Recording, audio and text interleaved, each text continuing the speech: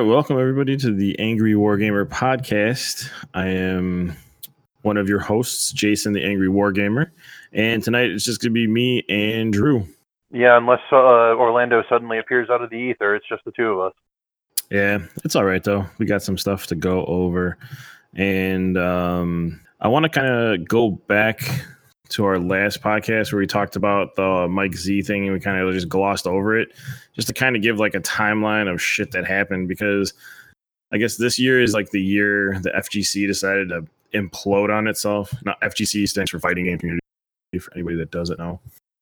And a lot of allegations and stuff came out from a whole bunch of people, like Zero, one of the top Smash Brothers players. He got accused of stuff and he's completely disappeared. His YouTube channel is still there, but he hasn't uploaded anything new. His Twitter is just gone, and I haven't seen anything on his Instagram. So, and I know he was working on some projects, starting his own like team and stuff like that just before all that happened. But yeah, so something else happened too. One of the chairs of one of the big conventions, it might have either Evo, probably Evo. It was Evo. Yeah, Evo got caught doing some stupid shit too. So this is, I'm gonna go through a couple articles, kind of give a timeline of stuff. So the whole Mike Z is the lead gameplay designer for Skullgirls, and his Lab Zero, I want to say it was. Yeah, I believe that's the name, yes. Of the studio. Yeah, Lab Zero Games is the name of the studio. So June 29th of 2020, he was accused of inappropriate behavior. Now, mind you, this is from .esports.com is the source on this one. So I'm just going to go ahead and read the article, I guess. Just weeks after being publicly condemned and having to apologize for making a joke about George Floyd's final words live on stream, Skullgirls lead... Oh, man, I even forgot about that. Holy crap. Yeah, I guess he said some comments about that. We can go to that later. I'm not even sure what he said. I can't even remember now.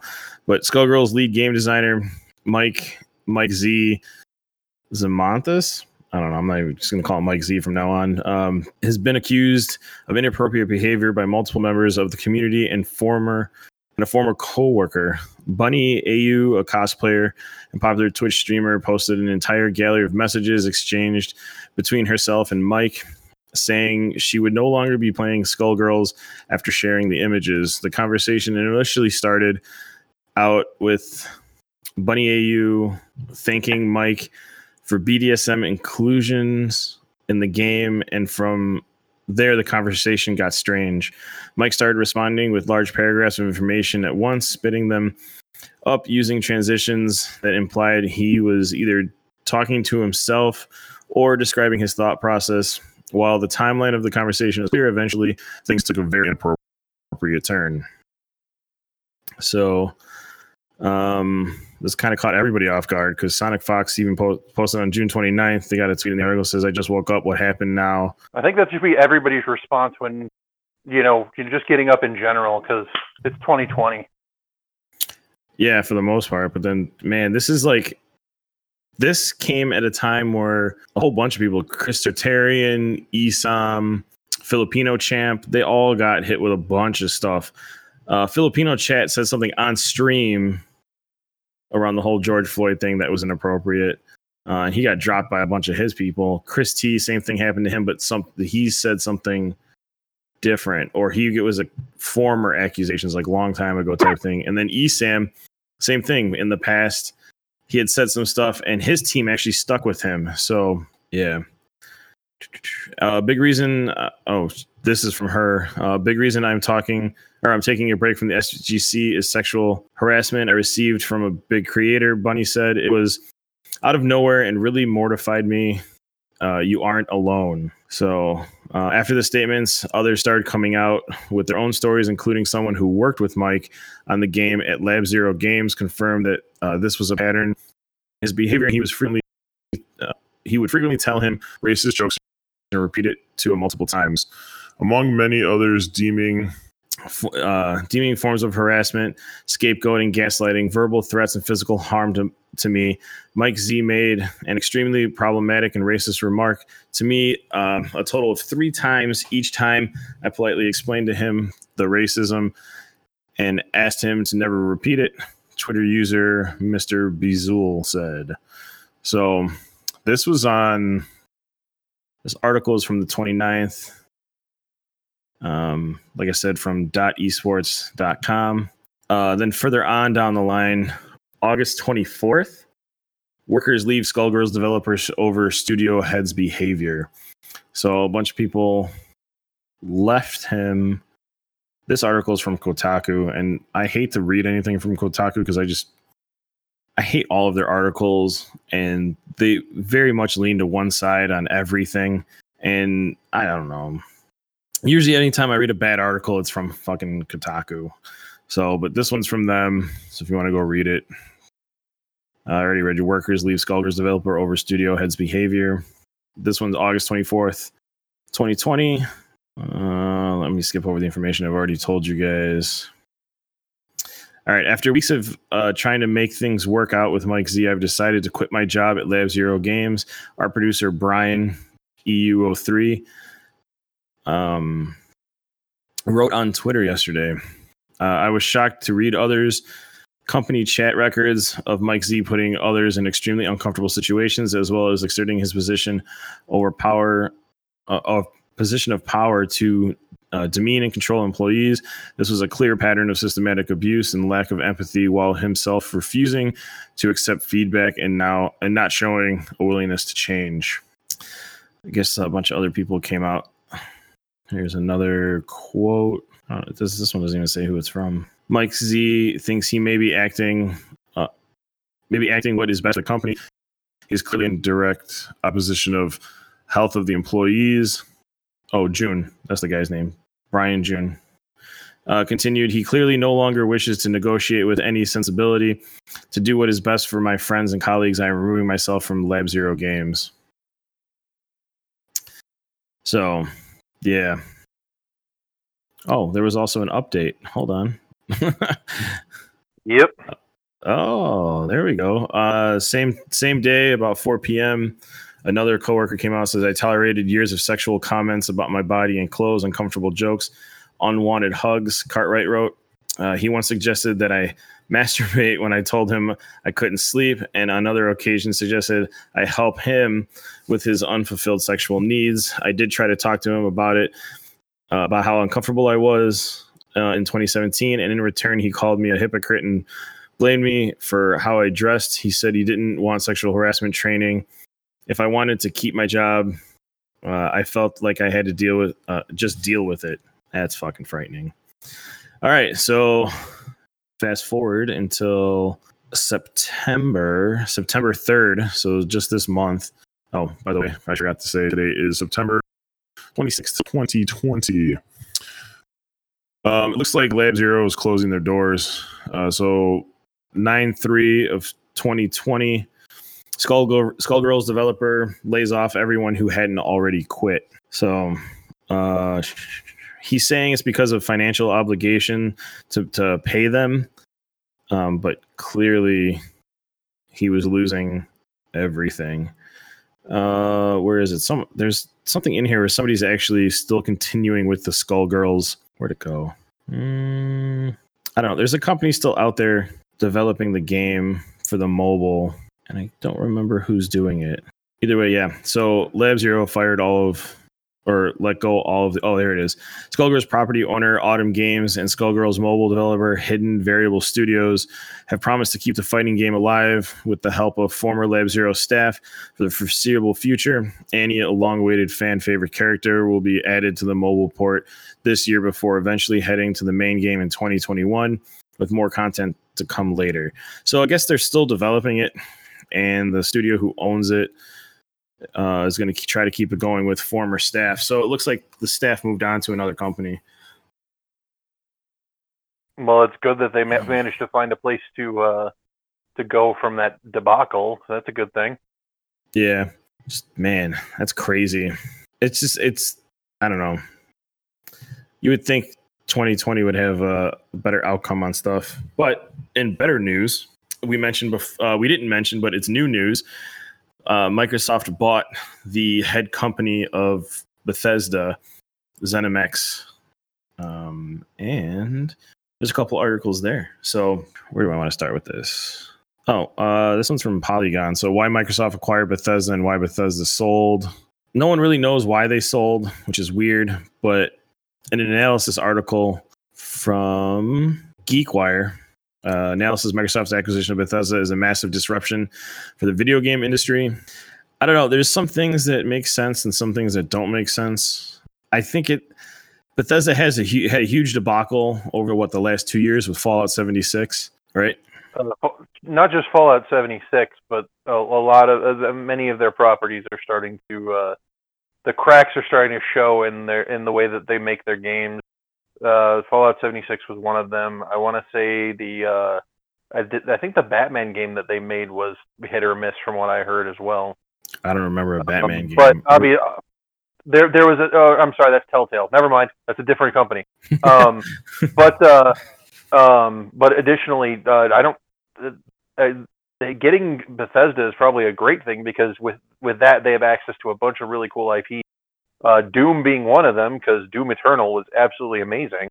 Yeah, they get what did they say they got? They actually get, so somebody brought up something. So Xbox is the only game that doesn't have a crossover like game title. So PlayStation had PlayStation All-Stars, Nintendo has Smash Brothers and that style game where it takes advantage of all of their IP basically. In the analysis, it says that they get the Elder Scroll series, so Morrowind, Oblivion, Skyrim, which I think wasn't a Morrowind exclusive to the Xbox back in the day. Yes, it was.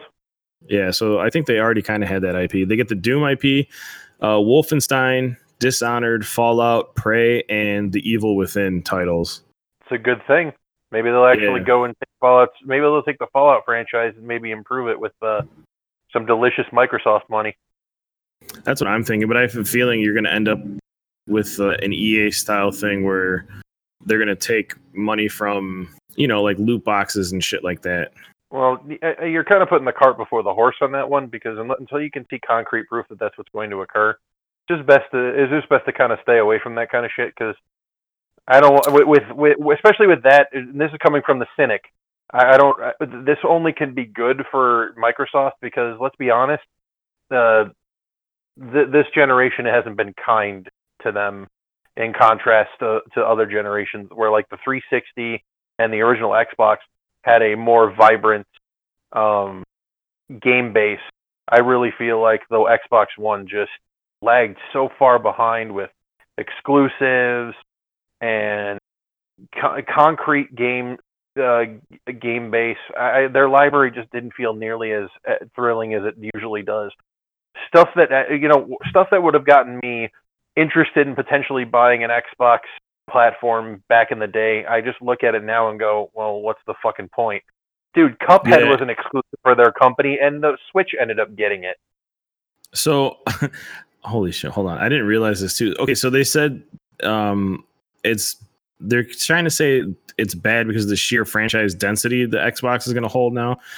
So by buying ZeniMax, Microsoft has expanded Xbox Game Studios network from 15 to 23 studios, which include ID Software, Doom, Quake, Arcane, Dishonored, Prey, the forthcoming Deathloop, Tango Gameworks, The Evil Within, and the forthcoming Ghostwire Tokyo, and the mobile game studios Alpha Dog, Monstrosity Rampage, and Machine Games, which does all of the Wolfenstein since 2014. When combined with Microsoft's other acquisitions, this promises to put a frankly insane number of major and foundational studios and franchises directly under Microsoft's control, some of which are tentpoles for the entirety of the modern video game market. A single company will own Minecraft, Doom, Halo, Fallout, Elder Scrolls, Battletoads, Killer Instinct, Psychonauts, Age of Empires, Wolfenstein, Wasteland, Perfect Dark, and Hellblade and more.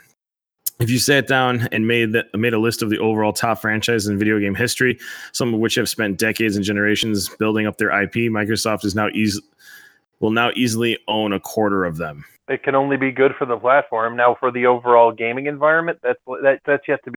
In a lot of cases, there are many people who say that they're just going to lock down everything and only Xbox is going to have access to anything Bethesda makes. But I imagine that contractually speaking, that's probably not the case. They might get top billing for stuff, but there is no way in hell a company would not want to make sure that their game is being played across multiple platforms.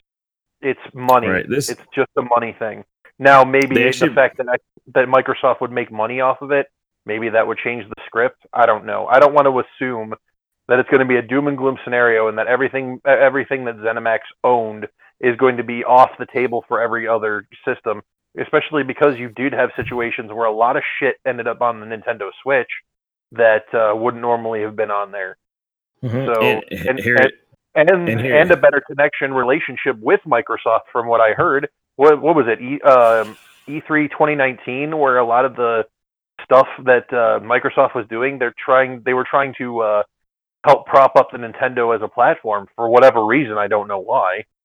You can link your Nintendo Switch to your Xbox Live profile and earn achievements on your Xbox Live profile. That was like the big thing that they were trying to do while releasing like a lot of their third-party titles, which Nintendo, by the sounds of it, already had access to them from these companies. And this actually brings up the next part of the article, which says Microsoft as a gatekeeper. It says with any other console manufacturer, past or present, you'd expect this kind of deal to involve some amount of exclusivity. With Sony or Nintendo, an acquisition of this magnitude would come with an assumption that Bethesda's various franchises from this point forward could only be played on their owners' platforms, with the incentive of consumers to buy into a particular console. Microsoft doesn't seem to have that issue. Most of its exclusives for the Microsoft One are also playable on the PC via the Microsoft Store, which is built into every installation of Windows 10, and many, including Halo Infinite, may, to my surprise, are or will be available for digital download via Steam. You can even play Minecraft right now on the PlayStation 4, and the Microsoft published Ori and Will of the Wisps is now available on the Nintendo Switch. That doesn't mean that it is various. That doesn't read right. That doesn't mean that its various recent acquisitions have no value to Microsoft. Of course, with Bethesda's track record in particular, it is not a question of whether or not Microsoft makes the money back, but because it absolutely will. The next Elder Scrolls game would need to be an apocalyptic disaster in order to not be a blockbuster, and now Microsoft gets a piece of that. You won't necessarily have to buy an Xbox to play these games, however. And the flies in the face of the industry precedent, Microsoft's acquisition are more about area denial. It gets to decide whether or not these games show up on competitors' platforms. If they do at all, then the argument in favor of purchasing an Xbox, it's weakening Sony's position, not strengthening its own. So there you go. Basically, if it gets into a fight with PlayStation, it'd be like, nah, you don't get access to that. Well, as a company, it's only natural that they would want to have a dominant position in the market, especially at this point where the PS4 was top dog, basically the entirety of this generation. With the Xbox One was lagging so far behind, it was third place in front of Nintendo in some metrics. That's insanity. Nintendo has always been happy to be in third place, especially with a lot of that stuff, because it was never playing the same ball game that they. But when the fucking paradigm shifted that hard, and many people who were hardcore Xbox fans who still played it, their major catch was what you were talking about. It's called Game Pass. You can play any of their games on the PC or on a system. So it was basically like you were playing on a PC, no matter whether you were playing on your Xbox or not. So They didn't care. The versatility was there. And one of the major things that they're going to be able to win in this next generation is anything that's on the Switch, on PC, and on their Xbox platform is all going to be cross-platform. So if I'm playing Paladins on my Switch, I can play it with anybody on any of those three other consoles. Sony is still pretty much being pretty market xenophobic, as it were, when it comes to that stuff. They're edging in a little bit, and they're dipping their toe in, but it's not good enough.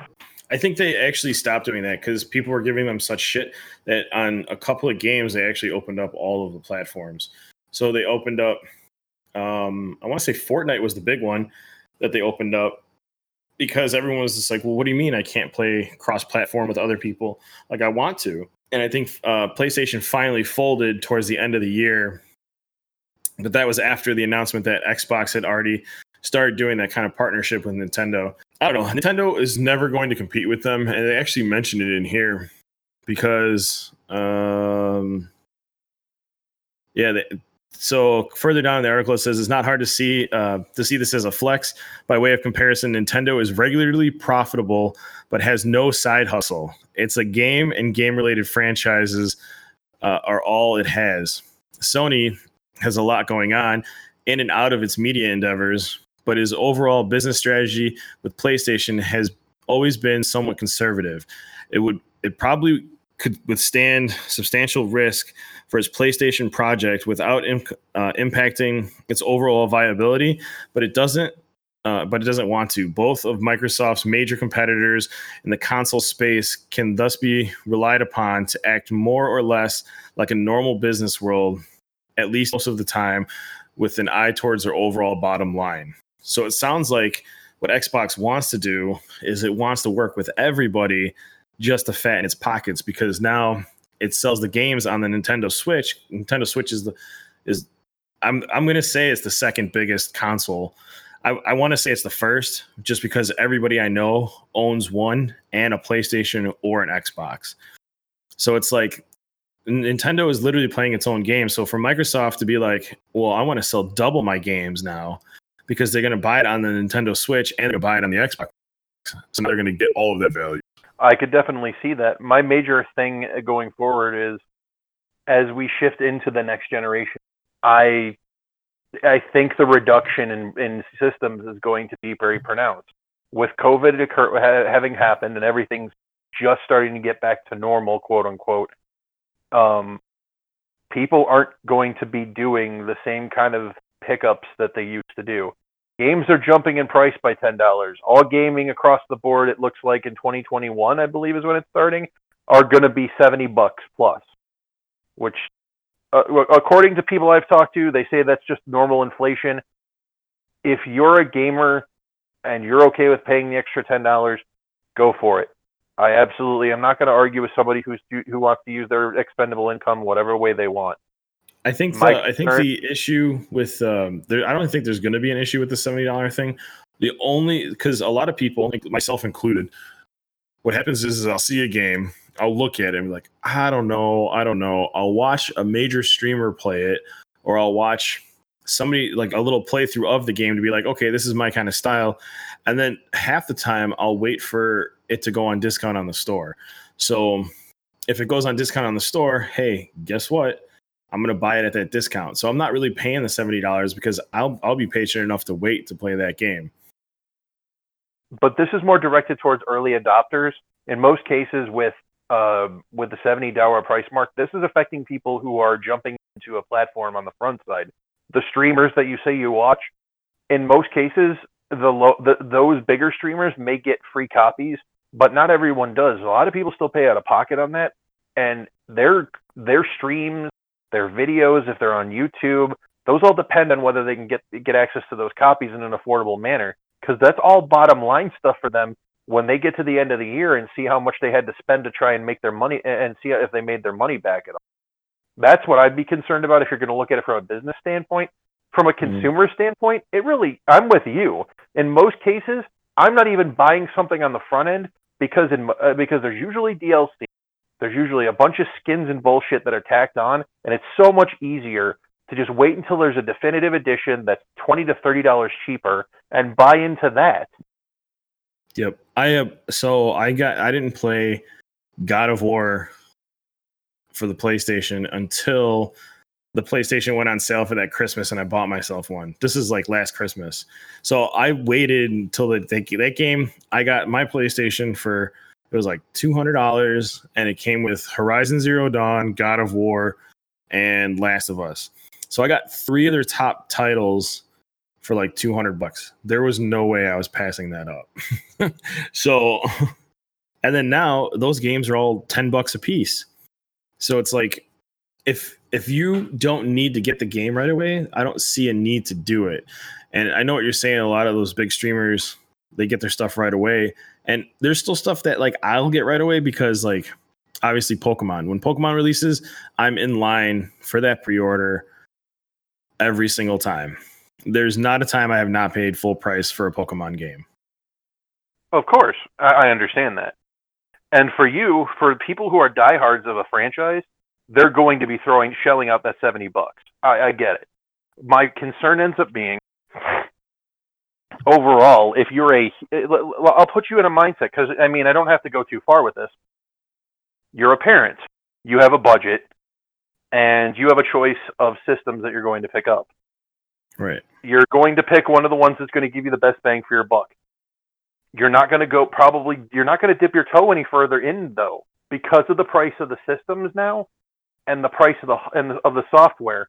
You're probably only going to get one of that generation this time around, and you're not going to probably branch out into a second one unless there's a major price drop. I own a Switch and a PS4 because the PS4 I managed to get at a relatively decent discount, and I had a credit limit that I could play around with. And as far as the Switch was concerned, I put it on layaway and paid it off. And that was the only reason I picked it up. If it was the next generation and those were like $100 more than what they are at this point, I don't think I would waste my time with it. Honestly, I would pick one or the other, and I would be riding that all the way to the end of the generation. And that's really what I'm looking at right now, because when I went to GameStop recently, I was talking with somebody about the next generation, and I'm like, I'm not really interested in the PS5 because it doesn't really have anything I'm interested in. There's no game specific that I really give a damn about, and there's nothing that's really grabbing me. They don't have the backwards compatibility that they said they were going to have. They're having slight backwards compatibility with the PS4, which I'm sorry, I don't care enough at this point. I only own 5 PS4 games. I haven't picked up God of War yet or Horizon Zero Dawn. I wanted to do that at some point. I'd let you borrow them, but I got them digitally. No, it's fine. And the major thing for me is like I might just do this. He told me there's a leasing program that Microsoft is. You can lease an Xbox One S or Xbox whatever the hell it's called, Series X or Series S, and you get Game Pass with it and Xbox Live, and it's like $25 a month until you pay the whole thing off, and then you just keep up the subscriptions on Game Pass and Live. Yeah, it'd be the first platform I'd pick up for Xbox because I've never owned an Xbox platform at all, and that's the only thing I'd be interested in. So I hold on to my systems. So I'm going to have 2 PS4s, and it's the only reason I got them, the 2 PS4s, is because they were cheap. But I can't tell you, like my Nintendo Switch, I bought brand new. Like I bought it at release. I said that last time, but I own, 5 3DS and 3DS XLs. Between all of them, I own 3 different versions of them because I buy into the fucking limited edition or like special edition ones, which I haven't started doing with Switches because God knows fucking $300 a Switch is not possible. Like every time a new like cool one comes out, I take that back. I got 2 Switches now, but I got one for my kid, but I got him the special edition Smash one when it first came out. Right. Because that was the Christmas one that year.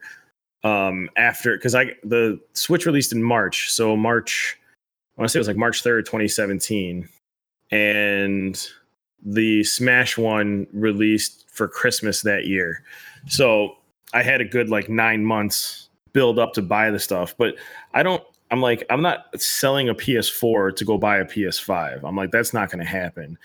If I do get a PS5, cool. But now with this article with Xbox buying Bethesda, what reason do I not have to buy Xbox? Their Game Pass thing just skyrocketed in value over the PlayStation Pass. There's no reason for me not to go into Xbox now. And it's $100 cheaper on the digital side. There's literally no reason to go into the Xbox now. Yep. And that's really the major thing. And that's what I think Microsoft's intent was. Basically, they were trying to make it, because if you looked at it, both companies were waiting till the last possible fucking second to put out their overall system price. And they were edging it out and edging it out and edging it out over and over again until someone, I think it was, what was it? I think Sony caved first. Yep. And then Microsoft put out theirs. Dude, why wouldn't I go in for the cheaper model for Xbox? Which unfortunately means I'm going all digital, but so is every other fucking thing. My only major headache at this point is the same headache I had with the PlayStation Vita, is their memory upgrades are all proprietary and fucking expensive. And that's bullshit. They're not. How do I put this? So I looked into the game drives, quote unquote, for like the PlayStation, because I was looking at getting one. You can get a lot of them that are like Seagate, WD, a lot of those like terabyte drives for cheaper, and they do these because all they're doing is storing the game, and all you're doing is moving info from the system into the storage. So it's literally a hard drive, an external hard drive for the most part. And a lot of these external hard drives are solid state drives. So it's going to be fast if you think about it. It's not going to bog down the system. But at the same time, like with the PlayStation, what I do now is I just archive the game. Leave the save files on the system. And then when I want to play it, I'll either delete another game and re-upload another one. I still haven't hit the max on mine, but like, my kid, he hit the max on his, and that's what he does to flip through games right now, is he archives one game and then downloads another game and starts that one. He only leaves like 2 or 3 games at a time that he plays.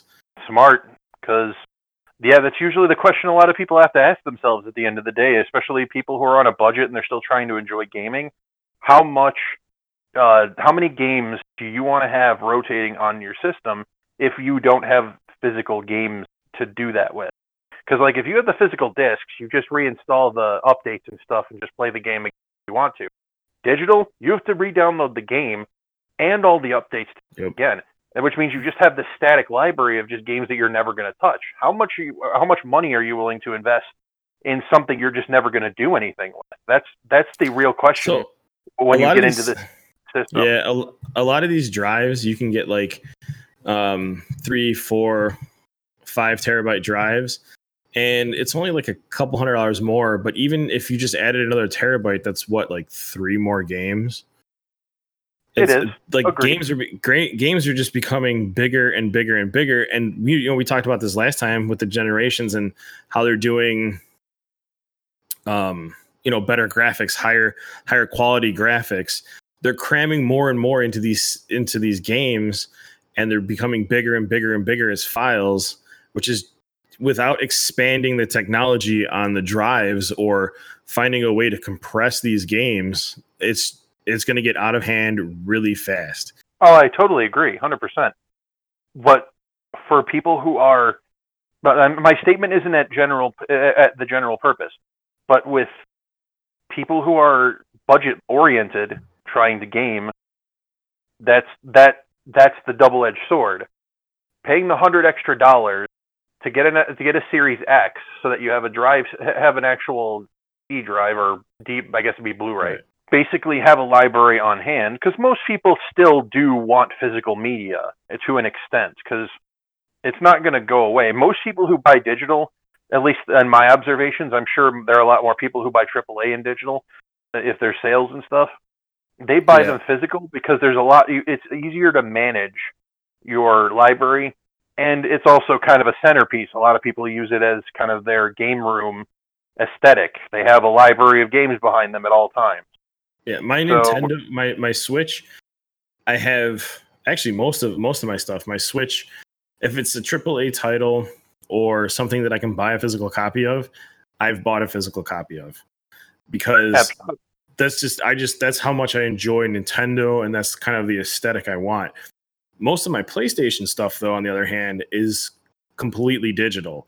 I own probably 3 actual physical copies of a game right now. And one of them I didn't even have to buy, because right now I upgraded for Street Fighter V. I bought a hard copy and then I upgraded to the new championship edition, which you could do digitally. So it's like I have the physical copy. I still have to use the disc, but everything I need is basically downloaded onto my PlayStation now. Right. And going forward, that's what the industry is going to try and be.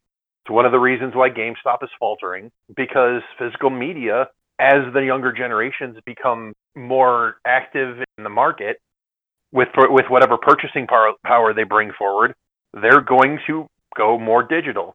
To them, they rationalize paying $200 to $300 for a solid state drive that is proprietary for their system is reasonable enough to do that as a tack on price to the system that they're already spending $300 to $600.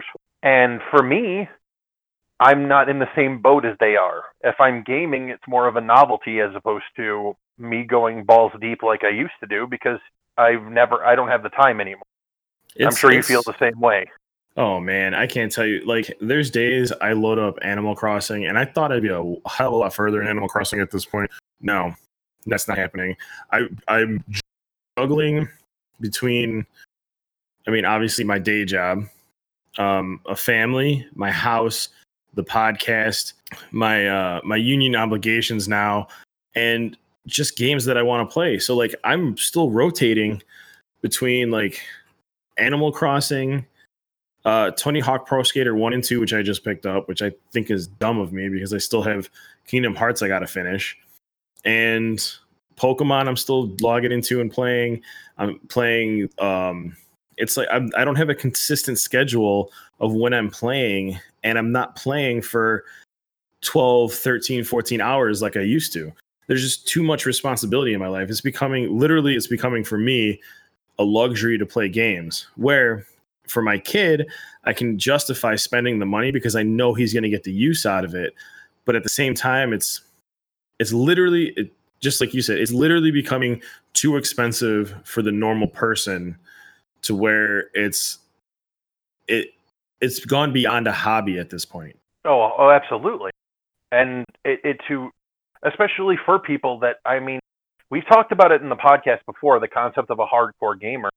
But that definition hasn't changed as far as I can tell. We've just kind of been phased out of that realm. I hate to admit it, but I dread every time I look at Octopath Traveler. I'm like, I want to play this game. I've avoided spoilers. I've avoided playthroughs. I've done everything in my power to just keep away from it because I want to sit down and play this. But because of the way that I play, I have to fight that want. I have to sit and go, I cannot touch this game yet. I have to save it because I can't just pick it up and play it for a stint and then put it away and then do it again, because it's a narrative. And if I'm playing an RPG and I'm playing it nitpicky like that, where I'm just kind of hopscotching over the weeks and playing an hour here, an hour there, I'm not immersed anymore because I have to spend the time again, spend a good 10, 15 minutes reacclimating myself to the game, reacclimating myself to the controls, depending on how far I've got in the game.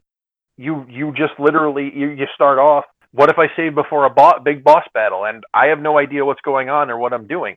It just gets to the point where when you are a gamer and an adult with responsibility, you actually start to realize that there's a reason that the YouTube Let's Play community is such a vibrant monetary experience, because you are basically having somebody who has the experience play the game for you, and you don't have to pay a red cent to do it.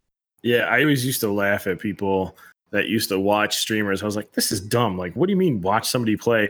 I can't tell you how many, like, I still watch Trick2G play League of Legends, and I haven't fucking logged into League of Legends since, I don't know, what was it? Echo was released. Like, it's been a long time.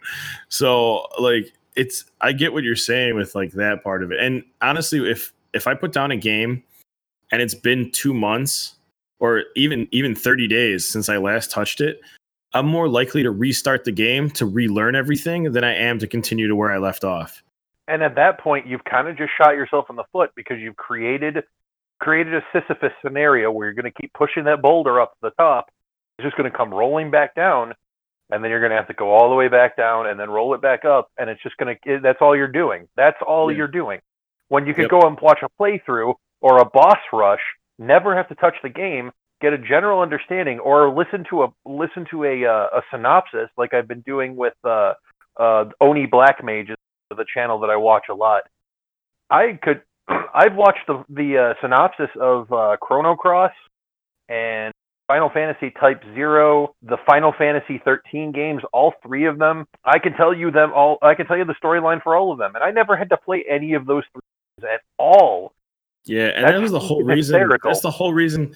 That's the whole reason I used to play those games. You remember the game for the PlayStation called Suikoden? Oh yeah, Suikoden. Dude, I can't tell you how many hours I put into that fucking game. Suikoden 1, 2, and I think it went up to a 3, and your characters would transfer over to the other games. That was the first time you could transfer your save files to another game and keep the same characters, because that was the only way to get some of the same, like I think Pesmerga was one of the characters that if you didn't have him in 1 would not come to 2 or something like that. I can't can't remember the specifics of it, but like those games like that where you get highly immersed into the story. That's why I say like I play like those RPG style games like Final Fantasy. The Final Fantasy remake, I get it. That was my bad. I shouldn't have fucking bought that game. But like I got sucked into God of War. It took me 2 weeks to beat it, but I was literally coming home from work and playing it for 3 hours, going to work, thinking about playing the game, came back home, played it for 3 hours, went to work. And if I took a day off, it was because I didn't get home until like 10, 11 o'clock at night. So, but like I forced myself to get through that game. Same thing with Octopath Traveler. Octopath Traveler, I got through probably 80% of that game and I haven't touched it. So now that you mentioned it, like I still have in the back of my head that I got to finish that game.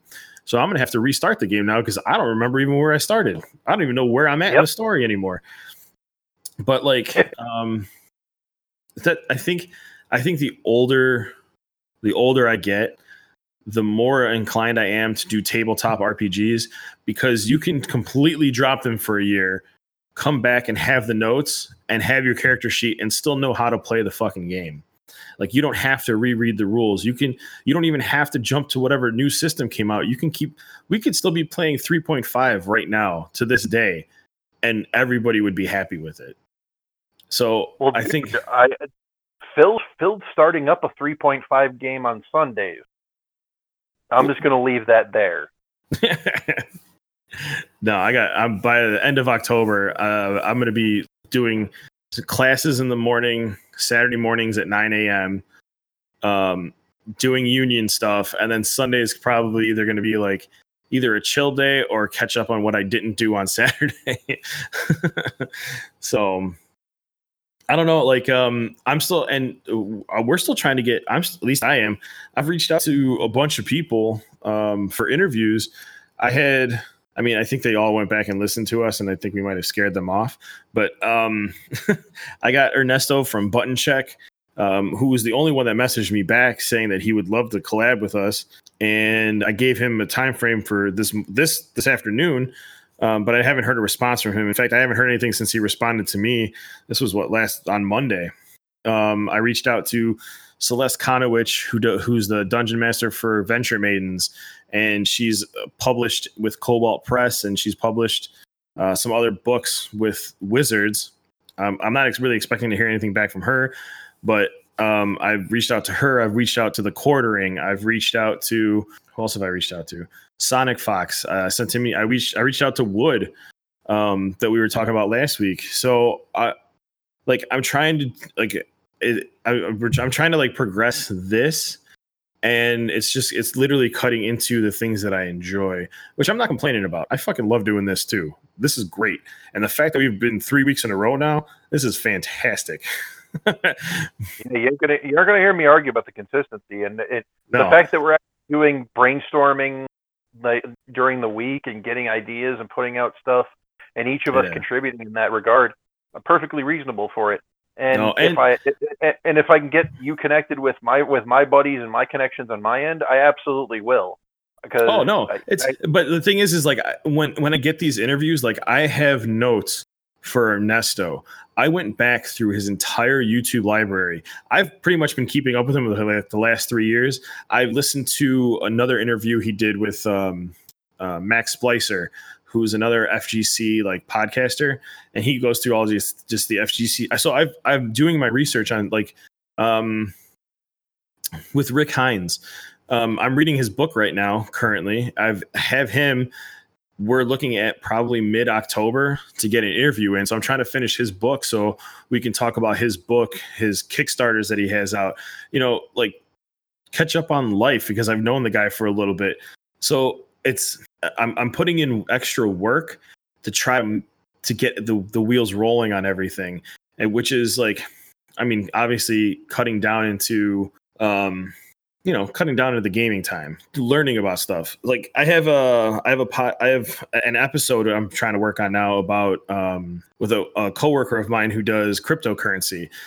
When we were looking into, when I was talking to Ernesto, I went through some of my old tweets that I had with him, like back and forth with him, and I was like, oh man, I should talk to one of his sponsors who was into crypto. I'm like, maybe he's not going to come on the cast now. Like, like I think I might have fucked up that relationship a little bit. But we looked into it. That cryptocurrency that was trying to be sold back then, when I called it a scam, it's not there anymore. Like it just up and disappeared. So my buddy looked into the blockchain they were using, looked into that cryptocurrency, and then found a whole bunch of other stuff on how esports is used. Like there's a potential that people are trying to catch with crypto and esports. And he's my crypto guy, so I was thinking about doing like a whole crypto cast. So I'm getting more informed about this stuff, is what I'm trying to say. I don't know how we got here, but this is where we are right now. This is the nature of the cast. I'm not worried about it. This is the same song and dance we've been doing since F1. Don't worry about it.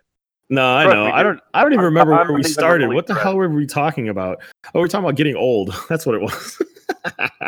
Yeah, no, we were talking about the price of gaming, gaming in the next generation, and console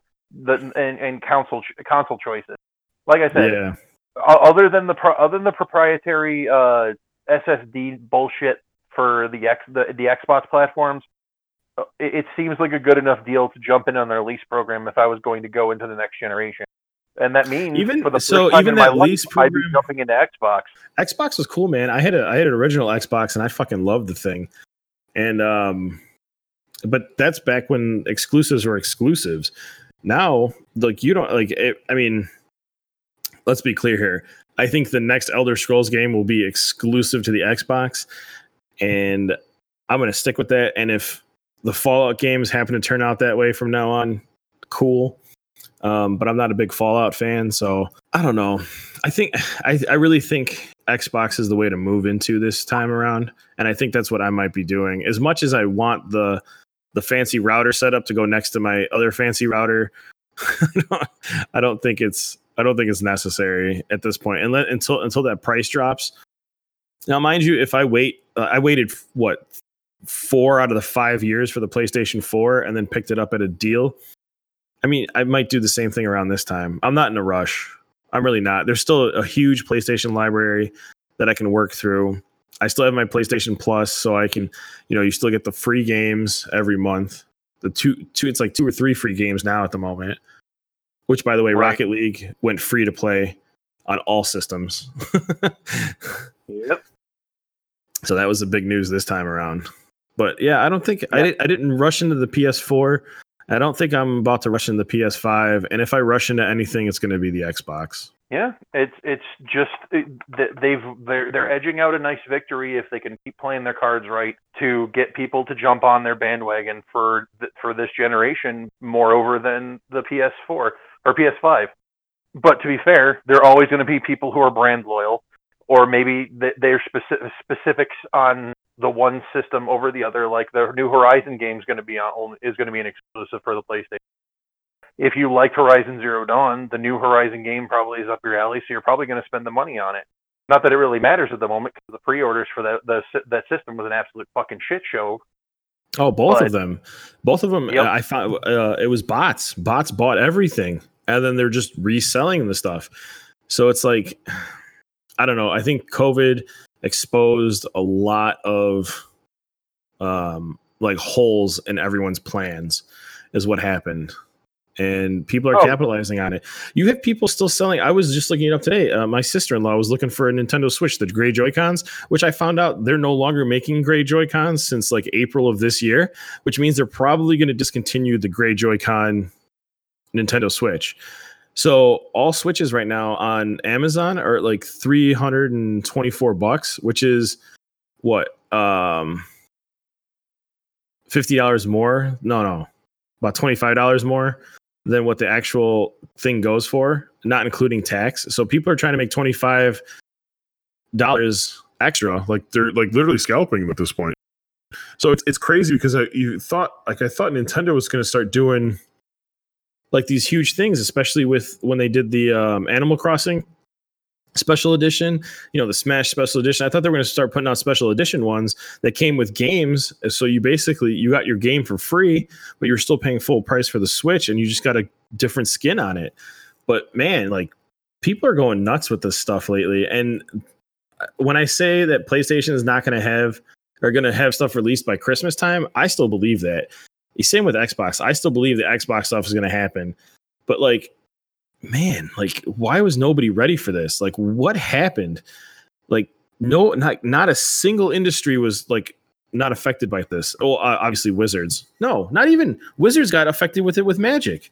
You said that they didn't even have a full-blown release. Well, most of their pre-releases since March or since April, all of their organized play is on hold. But moreover, the logistics that they're having with a lot of their new sets as they come across, especially with Zendikar.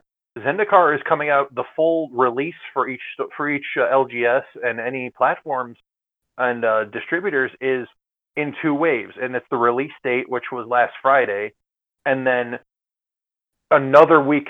Last Friday, and then another week following that, and that's ridiculous. You should have a full first wave out for players to buy at this point. In most cases, the actual day the cards come out or are supposed to be rotating in, because it's a standard change too. Yeah, but to be fair with that though, nobody is doing, like you were saying, nobody's doing the really, really physical play stuff. The problem is that Wizards marketed to a physical market with the box toppers. Like you marketed to have a physical release. Why weren't you ready for that? Because because of the COVID backups, they've had problems. This is not something that's out of the blue. What was the most recent one? Double Masters had release hiccups. The Commander 2020 decks, the Ikoria stuff had hiccups. Stores were complaining that they weren't getting anywhere near the amounts that they were asking for sales since Ikoria. But I think that's only Magic that's having the problem, because Wizards on the D&D front is doing fantastic. The Icewind Dale stuff, I think, went off without a hitch. All of their D&D stuff seems to be releasing pretty consistently and not having any issues. And then you have Magic, who they can't even print the fucking cardboard. Like, come on. I don't know. Half their business model is fucking amazing. The other half their business model is like, what the fuck were you thinking? You ain't gonna hear me argue. And that's honestly one of the major headaches that people have. And going forward, I don't know, because we have Commander Legends, a draftable EDH set coming out. I think it's coming out November or December, which means that spoilers will be coming out for that. That's another fucking headache, because a lot of people, the major thing that people are having with Wizards products was wallet fatigue even before that. And they still have Secret Layers coming out, which are standalone, like 5 or 6 card products that are premium products that people can buy directly from Wizards' website, that have rarer cards or new art or something to that effect, as kind of a luxury item for players. They're really targeting the whale market on that, but the problem is they're writing checks that their asses can't cash. So when they do when they're doing a Secret Layer, they're not even coming out when they say they're coming out. Dude, there were issues with the Theros Stargazing Secret Layers. People weren't getting them at all. Like, they weren't getting them until months after they were supposed to. I only ordered one, and I got mine relatively quick. By contrast to everyone else who is like, I still haven't seen anything. I haven't heard anything from Wizards. No one's talking. It's a constant fucking shit show. Yeah, if there's one thing that I've actually learned within the last 6 months, so I got a bunch of friends that are into the sports cards, and I think it's Topps, maybe some Mosaic. There's a Mosaic NFL set. This is the first time they've ever done it, and they're releasing all these cards. Now, mind you, hobby boxes have 12 packs, and they're going for $700. The cards in them can go upwards of 10 grand right now. Here's the issue, is that you were just talking about wallet fatigue with Wizards. These sport card guys are finding out how quick that this fucking cycle works. So now all these people are buying it. But guess what happened? Within the last month, not even last 2 weeks, sales have slowed. People can't move anything anymore. Everyone's looking to trade. They all ran out of money. Like, everybody's just started getting back to work. People were using their stimulus checks and shit like that to buy some of the stuff, to try to like flip it and resell it and get stuff. Now, like, you go into Walmart, if you're not there on a Monday at fucking 10 a.m., or not even 10 a.m., 8 a.m., or a fucking Friday at fucking 8 a.m. to catch the guy putting the shit on the shelves, you're not getting anything. And Walmart's even Walmart in some certain areas have stopped people from buying product. And these are just regular, like, fucking $30 boxes that they're trying to sell. So Walmart's selling them, but they're hiding them because it's causing fights between people. So when you talk about wall fatigue, I 100% get it. People are flying in to get this stuff to try to flip it fast, but nobody's going to go out and spend 10 grand on a fucking Patrick Mahomes Mosaic card. It's a first run edition. So everything in this first run, it's going to have some money to it. Like, there's like, even your common like football player that you're going to pull out of the packs, it's going to have at least like a $10, $20 value to it, because there's going to be a collector out there that's going to want to complete the set. So it's, I don't know. Even the sport card industry is feeling it too. So the market's going to tank, and it's going to tank hard real fast once people are, now that people are kind of starting to go back to work and stuff like that. And they have to think about even the pop vinyl market, like that market's starting to take a dive too. So it's all the collectors can't keep up with what's going on, and the people who are collecting are running out of money. So it's like you gotta pick your battles here. Well, okay, so backtracking to the COVID situation, the statement was on the front end, and a lot of people who had their ears to the ground when that kind of stuff happened said, you're likely not going to have expendable income for X amount of months. So right, what's going to happen in the luxury industry? Go ahead. Yeah. But these companies still stayed on their release schedules. That's the problem, is that they're like, oh, we're still going to push the product. Like, we've already paid for this. So they're just hoping people are just going to start blowing their money on the stuff. Because there's still people who had the expendable income at that point. Remember, the way that the COVID stuff was rolling out, a lot of your non-essential workers were the first ones to go down. That still meant that essential workers still had expendable income to go and buy luxury items like video games and hobbies, but we had stuff like that. But I ended up specifically in the situation where I was working so many fucking hours that I didn't have time to do anything I wanted. So I wasn't spending my money.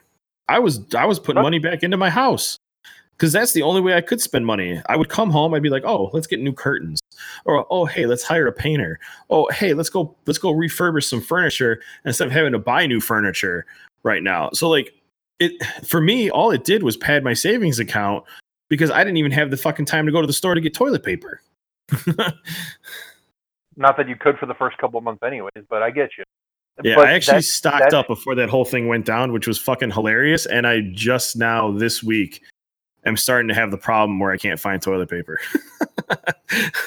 So from March until toilet paper all over. Yeah, no, now, yeah. But if it was still the same situation, I'd be in some trouble, because I think I'm down to like my last 2 rolls.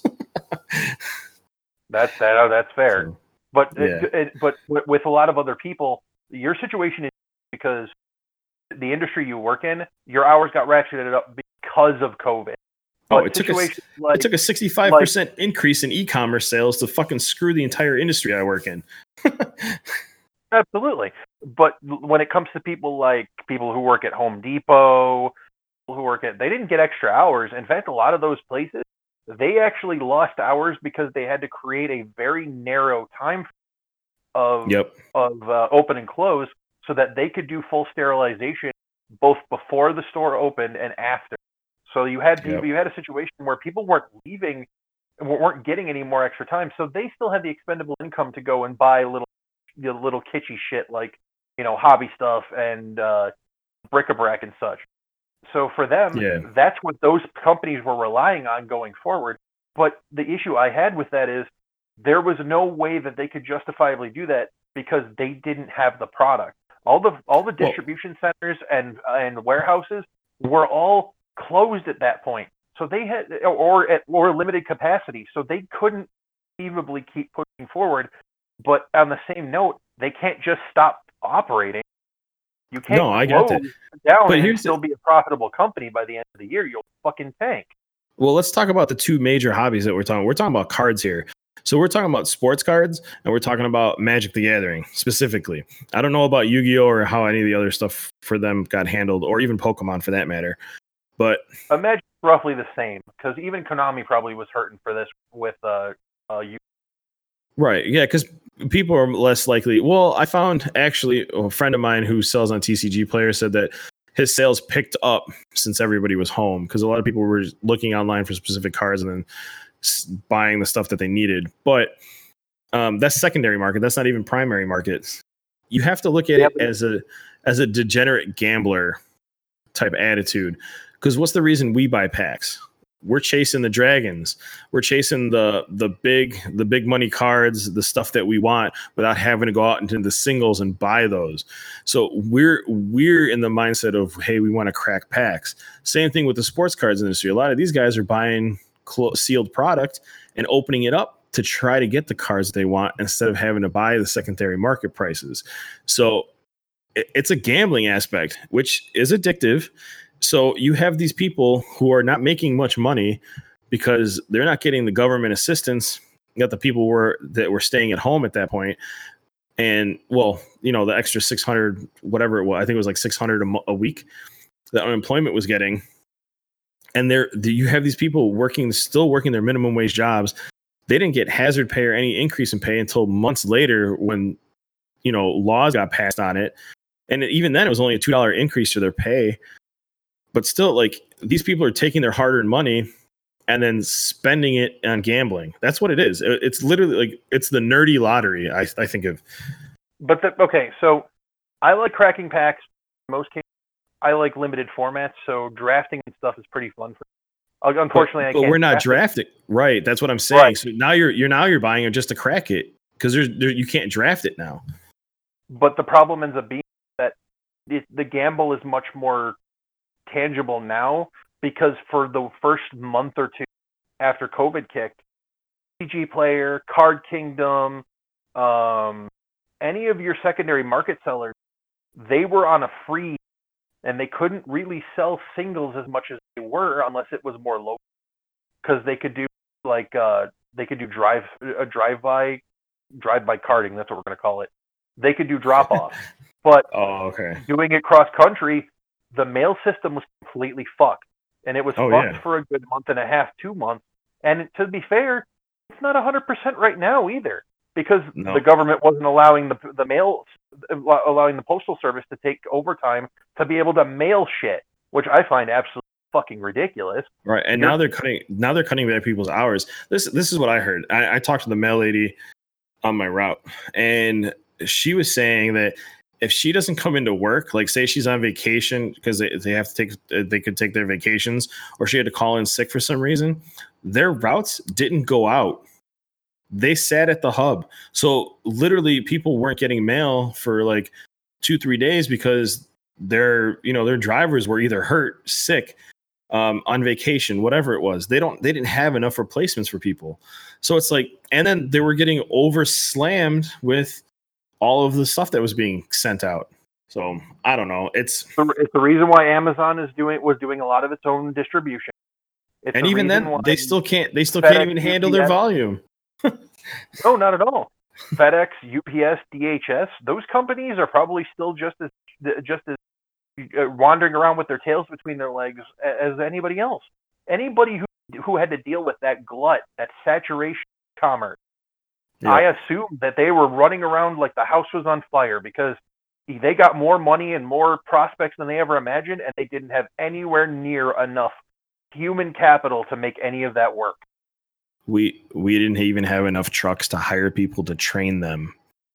They were training in rental trucks. Yep, that's what Amazon was doing too.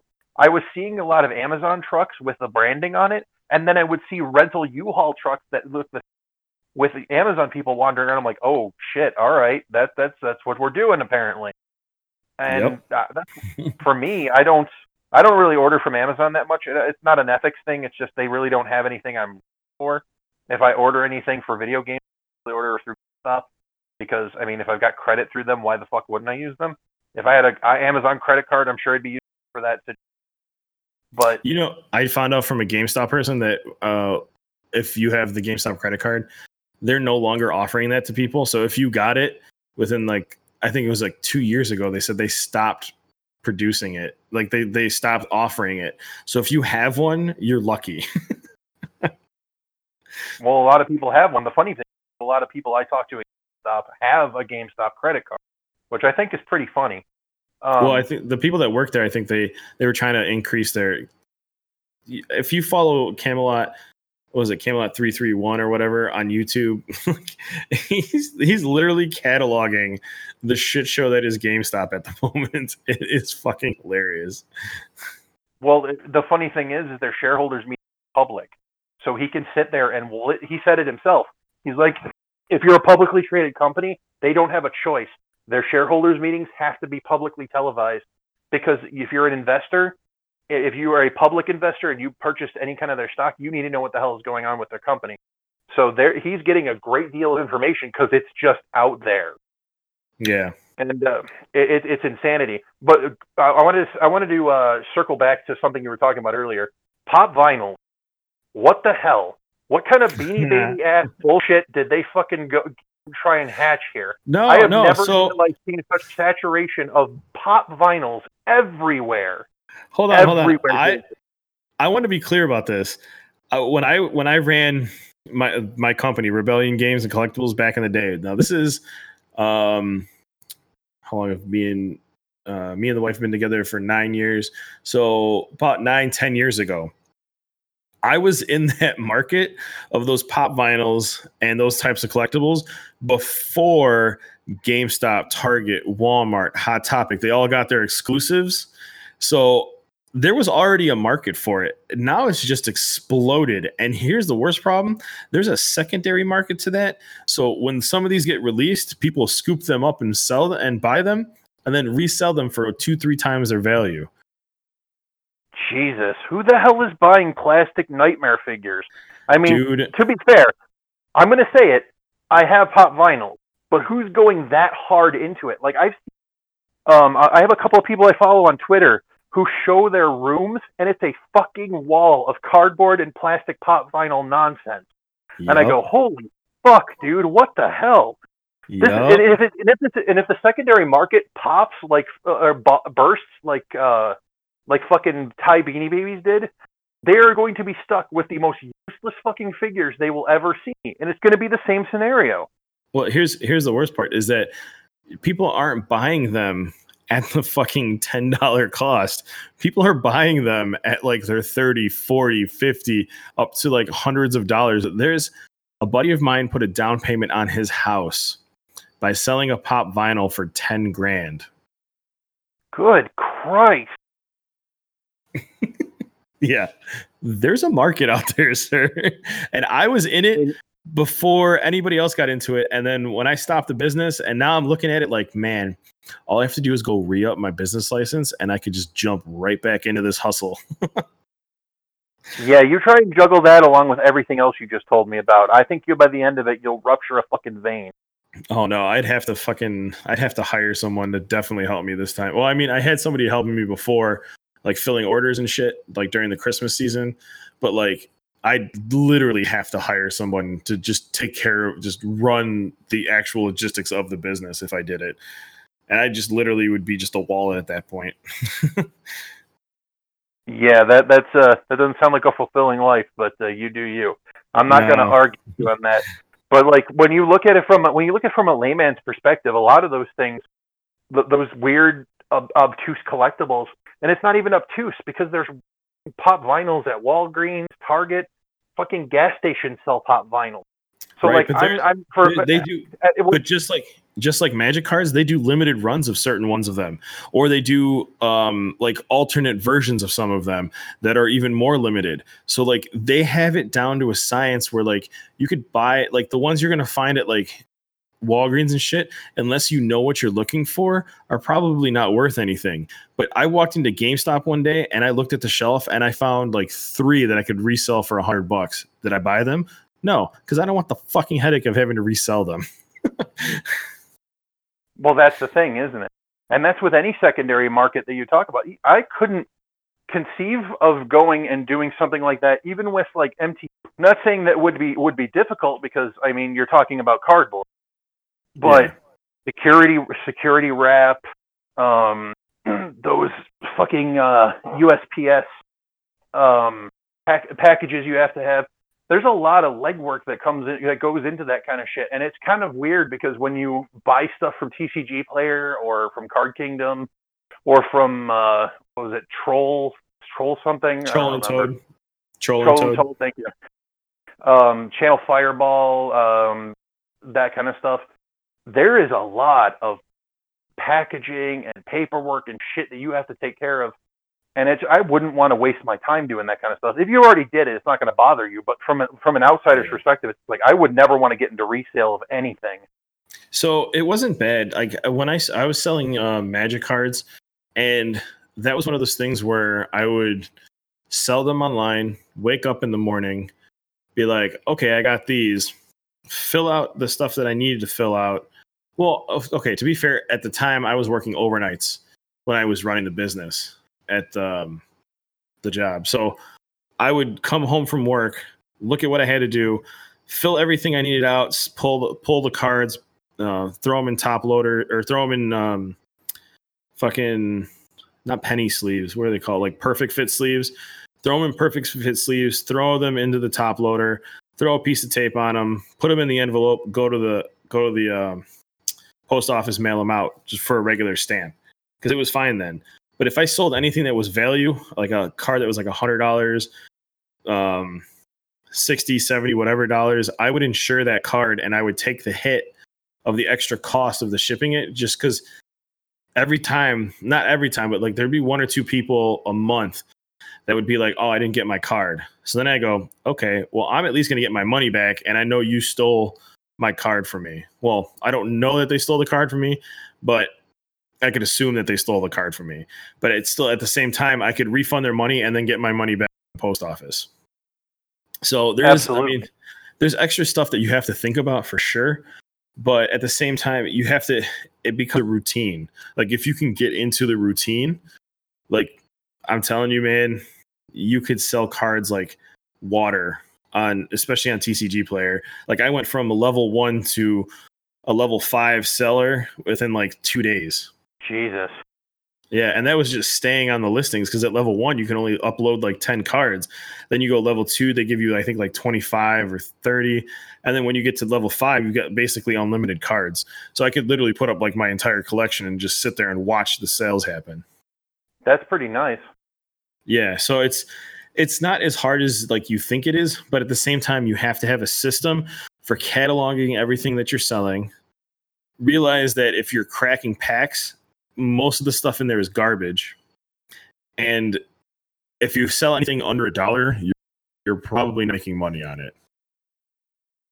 Well, so, I mean, if you've ever watched Tolarian Community College, when he does his box openings, it's called the box. And what he does is when a set comes out for NT, he will crack boxes to the value of the box. So if he bought on TG Player a box of Zendikar Rising for $95 or plus shipping, so $100, he would have to make $100 off that box to sell that and buy another box to continue the process. And I think the most I've seen him crack was like 5 or 6 boxes. He did that. That was during probably Kaladesh or Amonkhet, where they had the invocation intervention, which were worth like $50 to $100 depending on what you pulled. And the stuff that he was making greater money on, or like with Khans of Tarkir, where they had fetch lands and stuff where you could crack those. That's where he was making the most money to be able to do that stuff. But like he actually did Ikoria, and he didn't even break even beyond 2 boxes. And that's also with the fact that he was doing that as the market was changing day to day as he was recording it. Because remember, he would buy one box, crack it. He would spend the time selling the cards off, and anything under I think he said anything under $2, he wasn't counting. So he would have to make at least $2 plus on each card that he was cracking to get the value back on most of it. And he would average, depending on what the set was, $3 and $15 card based on mythic and rare. So it's just a crapshoot with that kind of stuff. I couldn't imagine shelling cards like that in bulk. Like that was only him doing that just for fun. Being a card seller, I couldn't imagine that. And I listened to card sellers on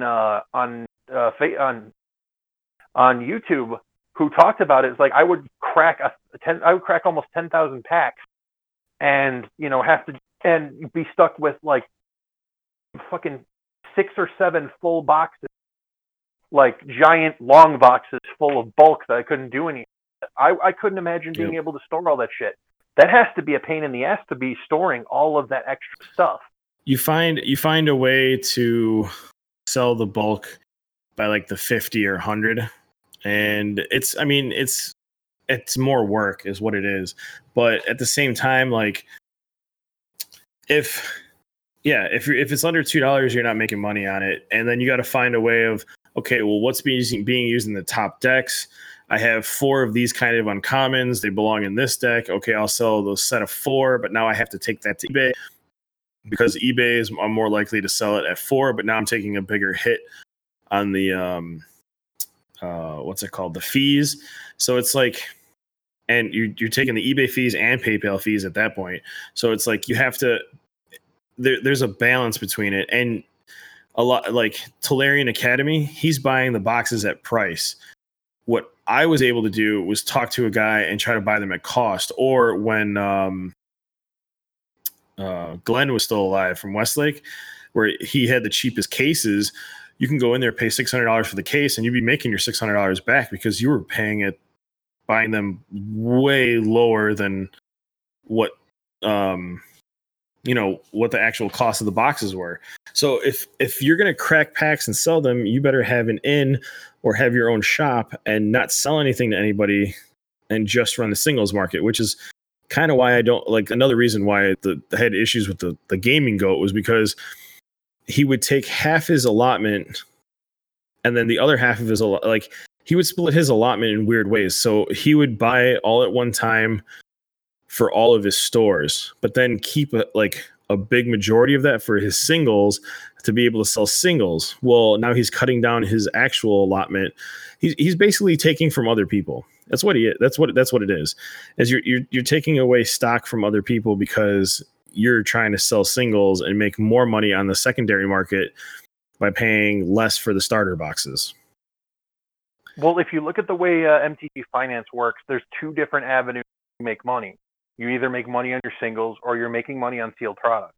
But the problem with sealed product is unless it's a master set, like Ultimate Masters, Double Masters, the money that you're making is negligible depending on how much money you're spending to getting those boxes.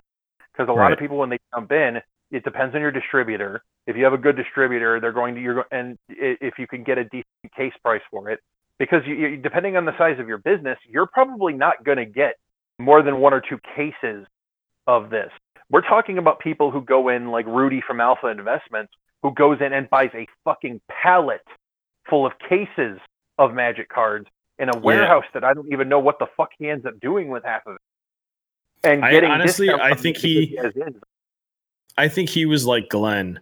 He would jump in, see a struggling business, and then be like, "Hey, I'll buy all of your stuff from you and get a discounted price." Because Rudy doesn't. I don't think he has an in with distributors like that. He buys them secondhand off of people.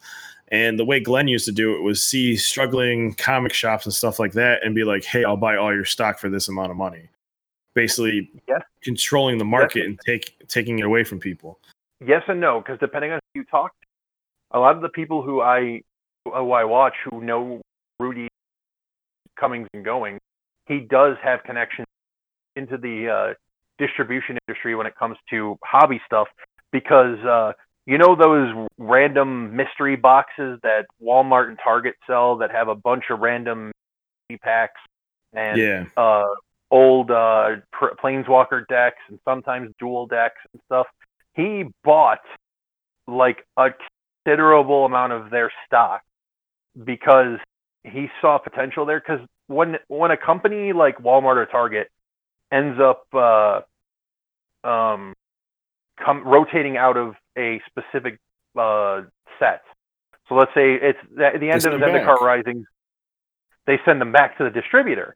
Well, there are companies that go in and buy that stuff and just sit on them in a warehouse. So a lot of the stuff that he ends up getting, boxes of stuff, because and even more so, some of the bigger companies who sell the stuff that aren't big box stores like Target, Walmart, etc., they do the same thing. They send their stock off. Like, well, we're not going to be able to sell it. We don't make any money off of this, because they're not in the secondary market where they can be like, I'm going to sit on this product until it's worth X. So he goes in and does that same thing that Glenn did, but he does it with bigger companies that do distribution. Be like, hey, nobody's buying this stuff. I'll buy it all off of you for at a discount, and he gets it from there. But he does have ins with distributors to get newer things too. He'll go and he'll undercut LGSs from this is all allegations, by the way. This is alleged. Right. He'll undercut LGSs and say, hey, no, well, I don't care. But it's ass covering regardless, because again, this is all secondhand information, tertiary information. I'm not going to cut someone's kneecaps for this. He'll go and undercut smaller LGSs and buy out what they were going to buy, and buy pallets of products doing that kind of stuff. So if he goes in on Ultimate Masters, or Double Masters, he goes, hey, I know this LGS, this LGS, this LGS are smaller, and they're not going to be able to pay you as much for the product, and you're not going to get as much out of it. Well, how about I take a percentage of their allocation plus what you were offering me? And because the connections he has, they're like, well, okay, take it. If you can move it, move it. Because at the end of the day, the distributor, especially if you have the right license to the industry, I imagine you can get away with a lot more murder. It's the rapport you have with the company, I imagine.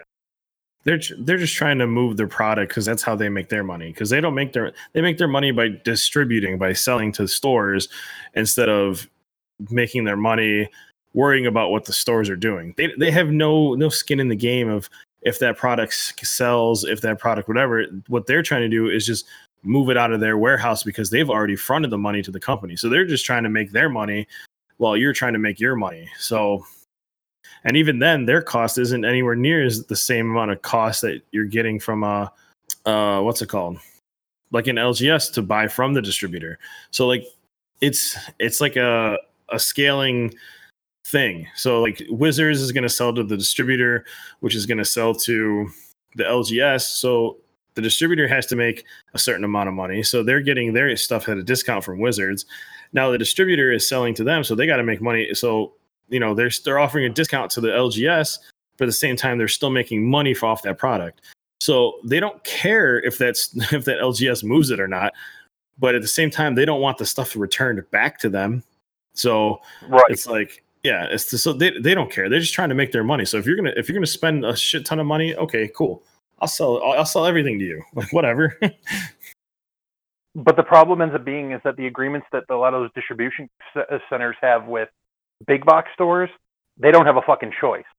If Target doesn't sell their full allocation of whatever blister packs of boosters that they get, they have to take them back. But I imagine the loss on that isn't nearly as bad as like an LGS buying something that they want to return. So I guess that's the trade-off. Imagine the book industry. At the end of the month, if the books that don't sell, they tell them to rip off the covers, and they don't even send them back. They tell them to toss them in the garbage. And these companies are still sending books out. Dude, my sister-in-law, when she was younger, worked for B. Dalton Books. And at the end of the month, if they didn't sell them, she would just come home with a pile of fucking novels that didn't have covers on them. Because again, they drop them down to like 50 cents a piece and have their employees buy them. They don't care. It's product that they have to get rid of one way or another. And in a lot of cases, that even extends up to like the food service industry too. At the end of the day, if you have fresh food and you can't do anything with it, they just give it to their employees. They're just like, get it out of here because we're going to throw it away regardless. Yeah, no, but then you run into, there's a couple new barbecue places, especially like out this way. 911 Barbecue, I know out here, and I've heard of a few in Texas that do it, where they have their meat for the day. They prepare it the night before, like, smokers, whatever. And then they'll sell out by like noon, but they've made their money for the day. So they don't care. So as long as people come in and buy their barbecue, they're going to keep making it. But at the same time, they're not going to overmake. So now they're wasting it. Right. But, and the thing with that is that actually adds to the appeal for their company. Because they can go and say, we do fresh barbecue every day. We smoke everything in the morning. When we run out, that's when we close our doors. Right. And it makes people come in and kick down their doors trying to get to their food before they run out. It's an ingenious selling mechanism. Because when you have especially if it's like good. Oh, absolutely. 100% if it's good. And like we had the same situation over here, but they tended to make more food. But they had they also had a closing time that was a little bit earlier. So if they had leftovers, I think a lot of their employees ended up walking away with the leftovers. It's fine. I mean, they're smoking stuff all day. It's perfectly reasonable. So it's an ingenious idea, but across the board, when you get down to a lot of those more cardboard related situations, it's a bit more nebulous because you do, depending on the company that's buying from you as a distributor, it really does change the dynamics of what the flexibility of how much you can get rid of versus how much is going to come flying back at you and regurgitate. Yeah, it's crazy to me that the companies in the hobby industry are basically creating their own demand, and they don't have the supply to go along with the demand. It blows my mind. And it's like, it's every company. It's not just Wizards or whoever we mentioned. It's literally every company across the hobby industry, like any type of gaming industry, especially with miniatures, that are creating a demand that they just can't keep up with. GW did it to themselves too. Really? Well, yeah. So with the Indominus boxes, they sold out ahead of time, right? And I said they went to a print on demand system, and then they literally released those same boxes, like smaller versions of them with like the same type of miniatures, like probably a month or two after the boxes came out. So they created their own demand, and then now they're trying to slow sell that same product, but now they have too much supply, I think, on that stuff. But that's their starter box this time. So now they can keep up with that. But then you got Fantasy Flight that does with their X-Wing. Hey, we're releasing this wave of X-Wing. Oh, by the way, we didn't get enough ships in, and now we're gonna have to wait 6 months because we're still printing them overseas. So it's like you're releasing a wave of stuff and then don't have the product. I think at that point, and this extends out to a lot of your OGL stuff. OGL had the right idea. Open gaming license products for like Cobalt Press, and grab the name of the other one. because I got their Psionics book for Pathfinder. Absolutely. Oh man, I wish 5th edition would bring Psionics back. That'd be fucking fantastic. Dreamscard Press, Kobold Press, those things, they've been a print on demand beginning, because having a warehouse full of product that you can't move is a dumb idea when you're in the book, and especially when it comes to gaming resources, where PDFs tend to dominate the market more often than not. And especially with gaming books being a luxury item, and we've talked about this in older podcasts, we have, if you own a book for D, that's for personal use. If you're gaming, you're likely using a PDF, because you're not going to crack a book every 20 minutes, because you can bookmark things too easily in like Adobe on a tablet, and highlight stuff if you have character abilities and things, or if you're a DM, it's easy to be able to keep story hook stuff bookmarked that you can just kind of bring up on demand as you need it. So yeah, I mean, the whole thing with D&D Beyond. Well, yeah, D&D Beyond, you can buy all their books and stuff digitally straight from Wizards in their own program. Just like GW with all the codexes and stuff like that, you can buy all their digital stuff, so they don't have to share any of that profit through like iBooks or whatever, like third-party system. Like these companies are selling their own books digitally at the same price you would for the physical copy, and collecting all that money. Well, that just seems like a smart thing to do in general. Oh yeah, 100%. And it's more convenient for me, especially because like I love having the books, but that's just more for my library. Just like the Nintendo games, it's just more for my library to show off than it is for me to actually use them. But it also is something where, for me, if I'm reading through it, like if I want to go cover to cover on a book, on a source book, I'm not going to do it on a PDF. It is a pain in the ass to read on a PDF, because the same effect that you would have on a Kindle, it just doesn't translate for me very well. It's easier for me to crack a book and flip through the pages, because I can throw a bookmark in there and read it at my leisure. When I'm actually playing a game, that's a completely different mindset that I have. I'm trying to make sure that I have the resource on hand and I'm indexing things effectively. So it's a different dynamic, especially with that. So I've 100% made the change to digital everything that I'm reading. Like Rick's book, I'm reading it digitally. I just learned how to use their shortcuts and their highlighting and their bookmarking on their apps and stuff like that. And all of my books currently for Games Workshop, all the special edition that came in the box I just got, have been digital copies. So I'm a huge fan of the digital copy now, and literally have physical books just to be like, hey, I have this. So for me, it's easier to read it. It took me about a year to get used to it, and it's so weird that you can still flip the page like normal, or you can just tap. And I've found myself lately just tapping the edge of the screen to flip the page instead of flipping the page like I used to, which is what got me into the e-reader thing, because I always wanted that feel of still flipping the page. And I had that because you could literally still flip the page the old way. It's just sliding your finger over the thing. And I mean, I get it. I get the feel part of it. Like you want the feel of the paper. But for me, for some reason, holding the tablet is just, I mean, it works for me now. I can't complain about it. It did take me some getting used to, but now it's my preferred way of doing anything. Which is good. I'm glad that you've adjusted to it. Now, I have when it comes to novels, I can read from an e-reader pretty easily.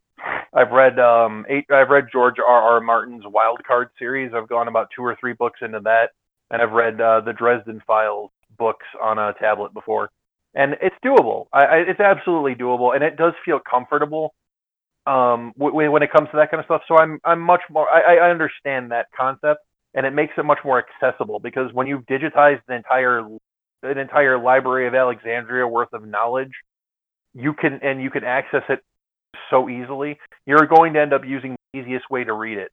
And yes, when it comes to novels and stuff, they're very much a centerpiece or a conversation in your room. You're like, oh yeah, I totally have this book, but I got the digital copy and I read it that way. Yeah, it's I've moved too many times. I mean, obviously, I'm not moving any like anytime soon now. But I've moved too many times and lost too many books and series of books to be like, hey, I need physical copies of everything now. I can't do that anymore. So now it becomes like a clutter issue, I guess, for me, because it's like I only have so much space. I mean, I have more space than I've ever had right now, but I still need to fix areas of my house to be able to put in shelves, to display these books, to make everything look nice. So for me, it's more of like a clutter issue and more convenience issue than it is like I hate like paper books or anything. It's more of like a convenience thing for me. No, and I totally understand that. And that's kind of what's going to end up happening going forward with a lot of people anyways. You're eventually going to hit a point where the people are going to be like, wow, you really don't have that much in your house. I'm like, well, all the books I read are on my Kindle or Nook or whatever you'd read it on. So I don't really have any books on my shelf. I play video games digitally, so I don't have a library anymore. That's just going to be the wave of. That's part of the whole growing old scenario with what we were talking about earlier. What we have as our centerpiece to our homes, our gaming havens, that kind of thing, are going to be vastly different than Gen Z is going to have going forward. When they finally get their own houses and stuff, it's going to be a lot more tech centric, and a lot of the stuff that would be considered valuable. It's just going to be more room for. It's just going to be more room for pop vinyls. Let's just be honest here. Everything's going to be pop vinyls. That's it. That's all you're going to get now. Oh, stop it. No, I mean, I had shelves for some of my gaming stuff that have been taken over by knickknacks now. So now I have a better agenda to push finishing the basement, but at the same time, like I still have like my little touch of things everywhere. Like I have a couple pop vinyls. I have my miniatures that are displayed in a display case. I still have my amiibos next to my systems. So like I have my little touch of like nerdy around my house, but definitely want like that man cave nerd feel. And that's completely understandable. And and when you finally do make the place fully operational, those little touches are definitely be that way. But also you're going, as you said, the library of games, books that you have are going to be more of an aesthetic than anything that you'd ever actively pull off the shelf and look at. It's the same way with a lot of people. Back in the day when people had libraries and studies, a lot of those books they've either already read before, or I have no interest in reading at that point. They just have them on there as kind of a conversation starter. Oh, you've read Dickens? Oh, yeah, totally. The encyclopedias that all of our parents had on their shelves. Oh, my goodness. Being a door-to-door salesman during those days must have been an interesting experience. Oh, man. What our generation encyclopedias to selling knives? Is that what it was? And they were like, oh, we trust people with sharp things now. Just go sell them knives at everyone's house. I'm not keen on thinking about things from the past when it comes to having to sell shit door to door. I can't, like I said, I couldn't imagine going through the bullshit that they went through at this. I mean, it's basically, if you look at the way things have evolved, like a telemarketer must have been a headache. Not that I ever have any respect for those people as a whole, and I have always appreciated the fact that they got fucked with, but they weren't selling things the way that a lot of door-to-door salesmen were selling. Those people were selling and grocery goods, shoes. So like they actually had real things that they were selling. Oh, what the fuck was the name of that pyramid scheme? They're still out there. They own a stadium somewhere. What the fuck was the name of it? Amway. That's what it was. I was gonna say you got to be more specific. Fucking Amway. So yeah. No, I don't think. I think people still get sucked into their pyramid scheme bullshit, but I think a lot of the door-to-door sales shit is gone. Now it's all impulse buying on the internet with targeted ads. That's what that is. You say that, but I still have family members and friends on Facebook who do Mary Kay, Tastefully Simple. I forgot about those. Dude, Ever since Tupperware, that shit's been a thing, and people have been doing that kind of stuff. It's because it turns into a little bit of a party. People, and they make it a big to do. It's just like you're selling shit. That's all you're doing. Yep. And I'm not going to shit on people who are representatives for it. If you're doing something to entertain yourself, or to make a little scratch on the side while selling your friends something or quality. From what I heard, Pampered Chef stuff's actually good quality. It's just another type of door-to-door sales. Yeah. So, and like a long time ago, for a birthday party for a friend of mine, she got a person who sells sex toys and paraphernalia to throw a party. That is still going on now. It's like I don't know how I feel about you trying to sell me a dildo. I don't know. Well, it wasn't anybody knew. I actually called out to get somebody. But you know what I mean, though, right? Like it's like if you took that up, I'd be like, what? So like, first of all, I would do it out of sarcasm, and I wouldn't break eye contact with you the entire time, and I would say some serious shit. No, that's the funny part. But the way I actually sat through one of them, and not sat through one of them, like my wife sat through one of them, and she was literally watching it for the humor part of it, and I was sitting there listening, like, what is going on right now? And I think I would be the perfect sex toy salesman, honestly. Well, knowing you'd be deadpan as fuck. You wouldn't laugh. You'd make it uncomfortable as hell, and then by the end of it, by the time you got in your car, you'd be cackling like a mad person. That's what I'm saying. Oh god, it'd be freaking fantastic. Look out for the Angry Wargamer sex toys coming to you next year. Wow, you're just branching off in every direction. Oh shit! Podcast, card game, sex toys, trying to re-up your business license. When are you going to have time to live? We're going to have the branding, and it's going to just be all over everything.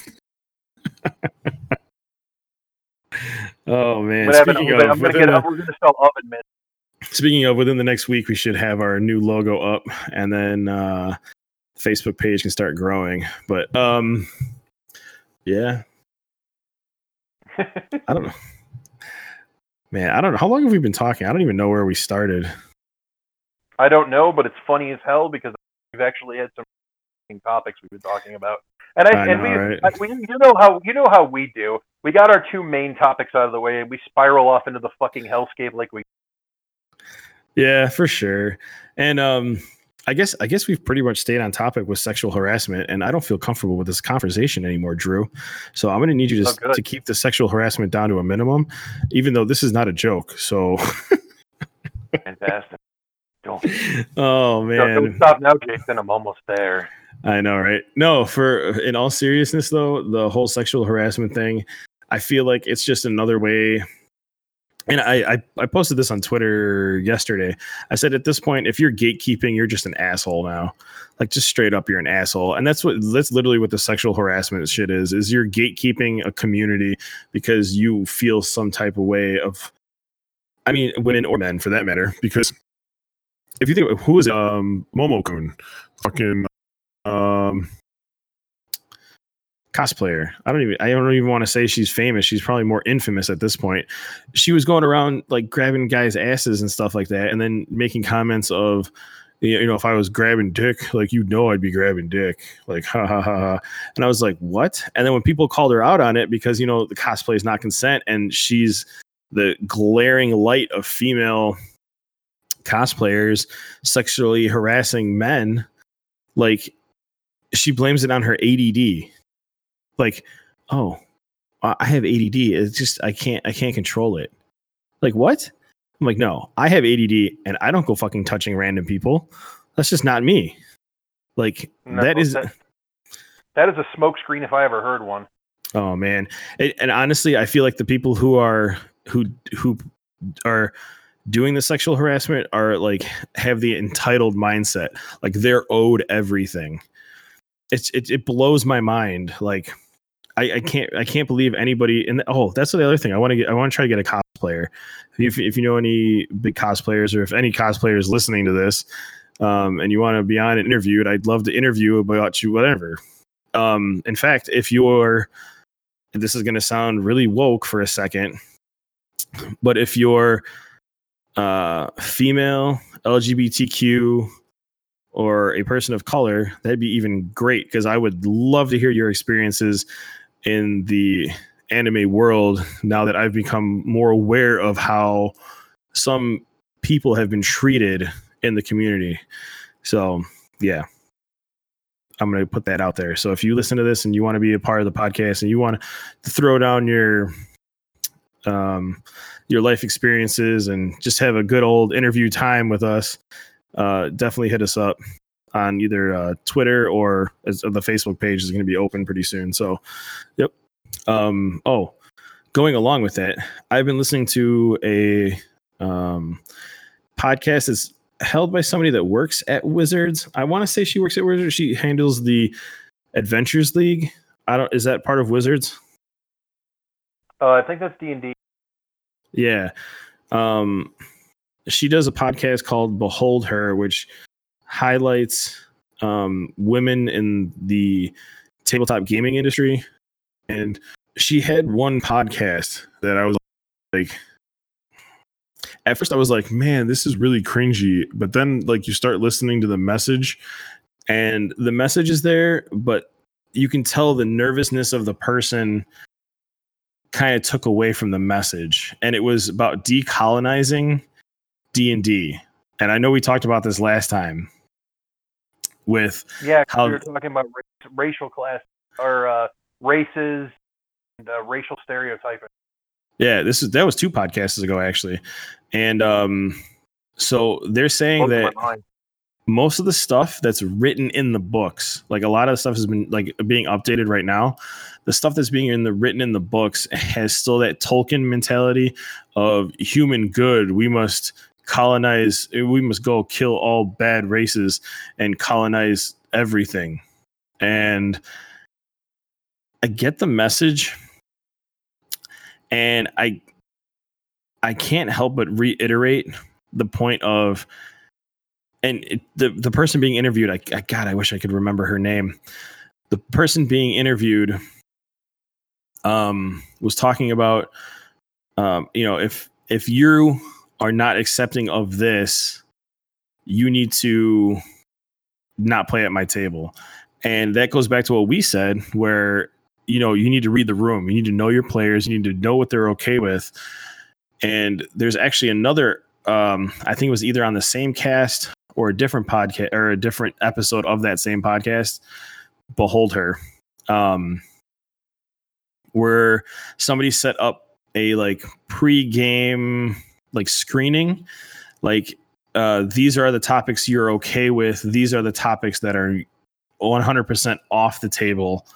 They cross the line, and it gave like some resources for that. So I thought that was cool, because like that's kind of what we were talking about, because you kind of want to make sure that the people that you're DMing for want to be okay with stuff. So like the example she gave is she doesn't like eye violence. So like if something happens to the eye, she doesn't want like the gruesome effects of, like my eyeballs melting or whatever. She doesn't want the gruesome details of that. So it's like if something happens, gloss over it and move on, because that's her line.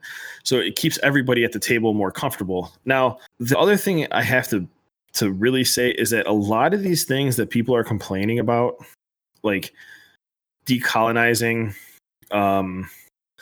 the racial stuff, the what I feel comfortable with, every single one of them and every single thing I've read have been about one-shot campaigns, like the Adventures League stuff and convention gaming. So if you're not playing with people, all of these make sense. But if you have a normal gaming group, you kind of already know and what people don't want and people do want, and what kind of lines you can cross or tiptoe versus what things you should not be talking about. So I think if you're looking for a new game, there needs to be a screening process. And I think there should be a screening process both ways. One for the DM, because you might end up with a new DM that just doesn't give a shit. And 2, for the DM to screen the players to be like, hey, this is what we're going to do. Are you okay with this?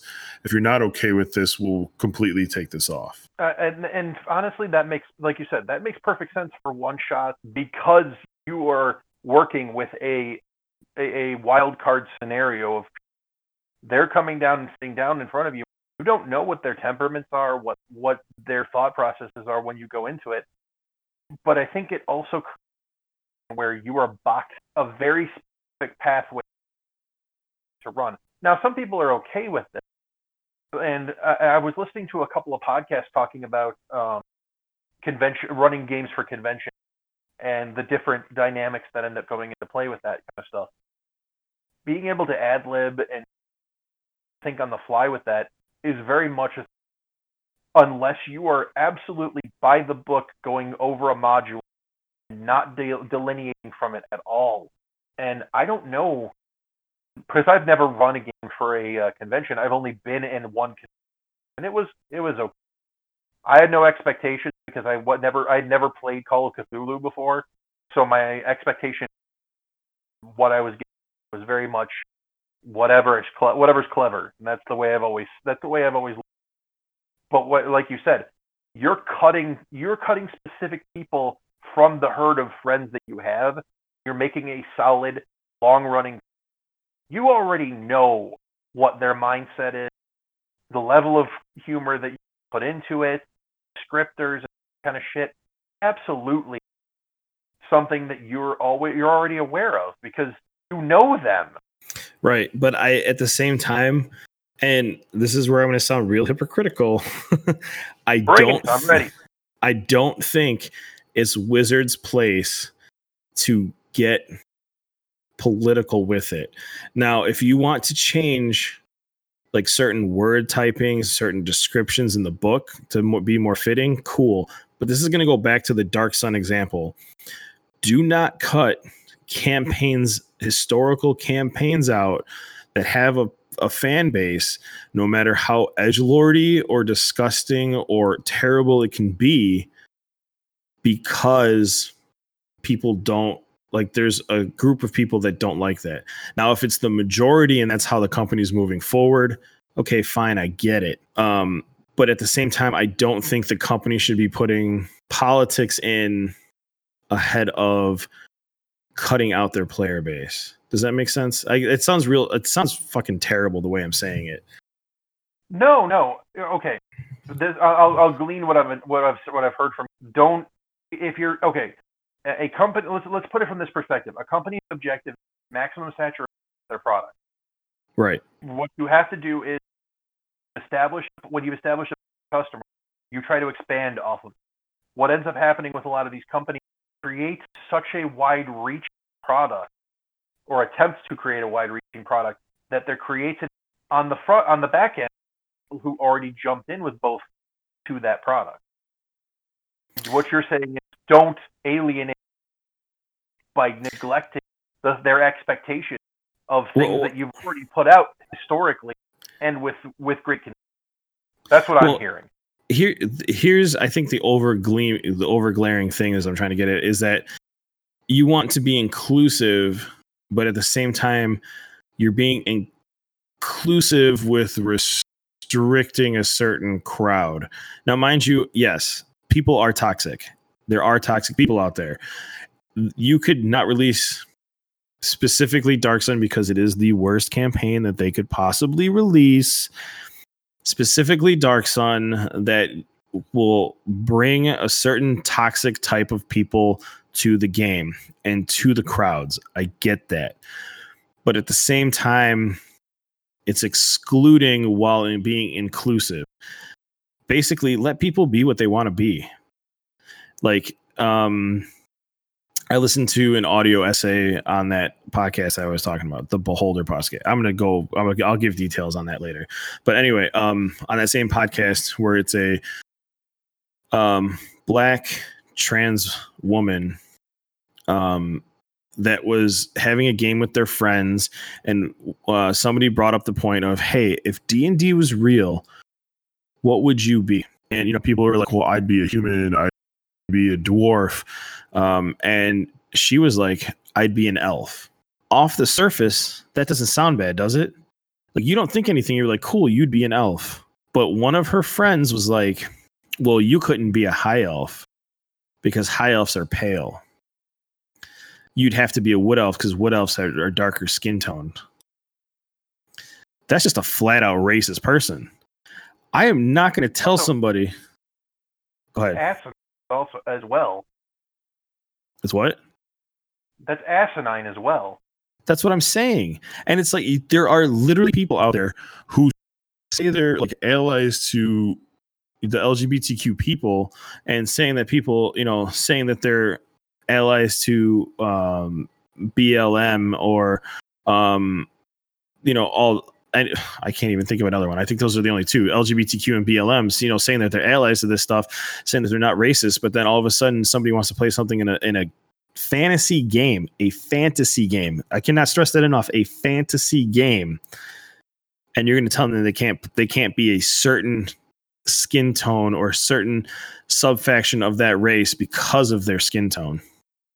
That just blows my fucking mind. It is an ignorant fucking statement, and honestly, something that you shouldn't. What would compel you to say that?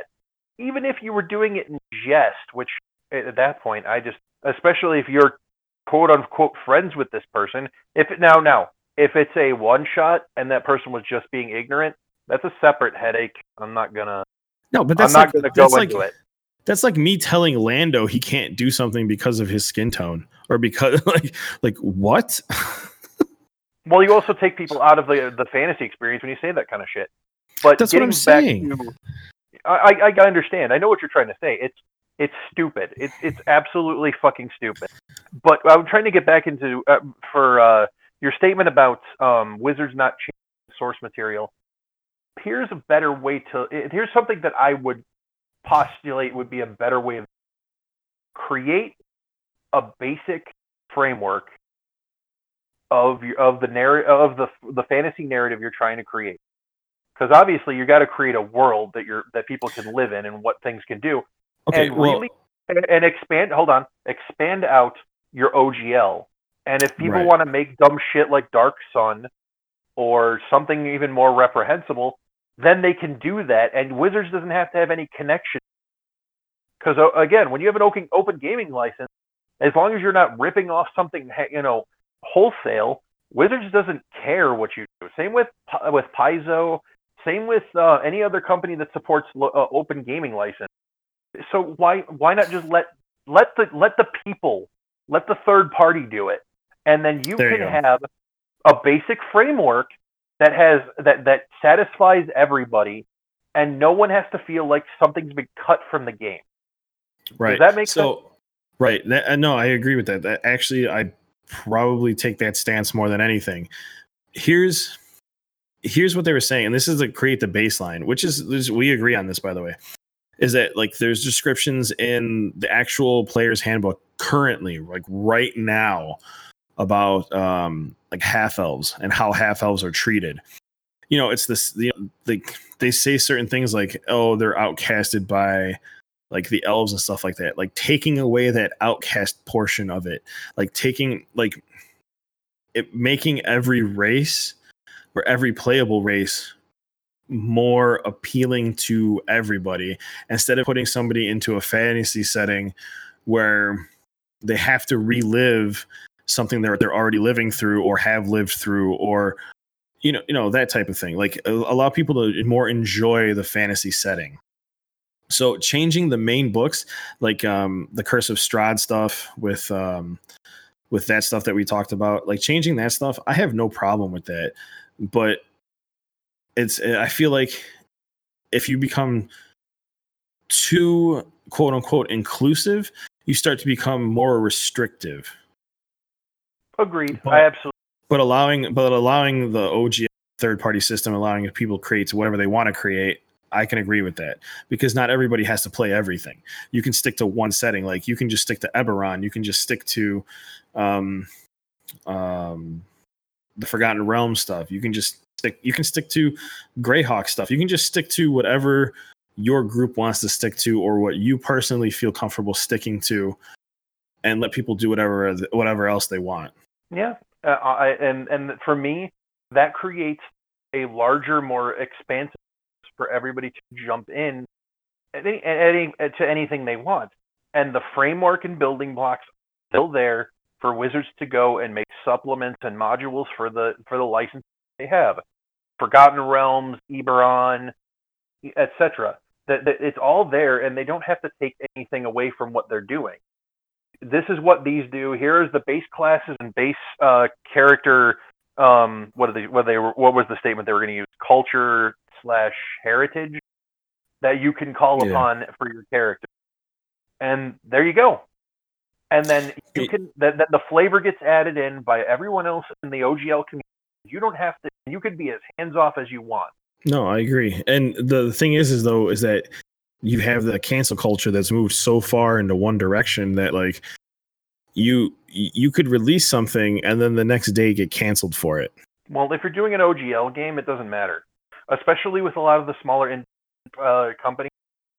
I don't think it'll really matter. And one of the things I think a lot of people don't understand from especially with a smaller company, really, I know you want to go and reach a maximum audience with what you're creating, but if you're creating a module or a standalone, or you're creating a world that has an overall overarching that might be more controversial on its face, you just have to accept that that's something that's going to happen, and you need to put it out there on the front end.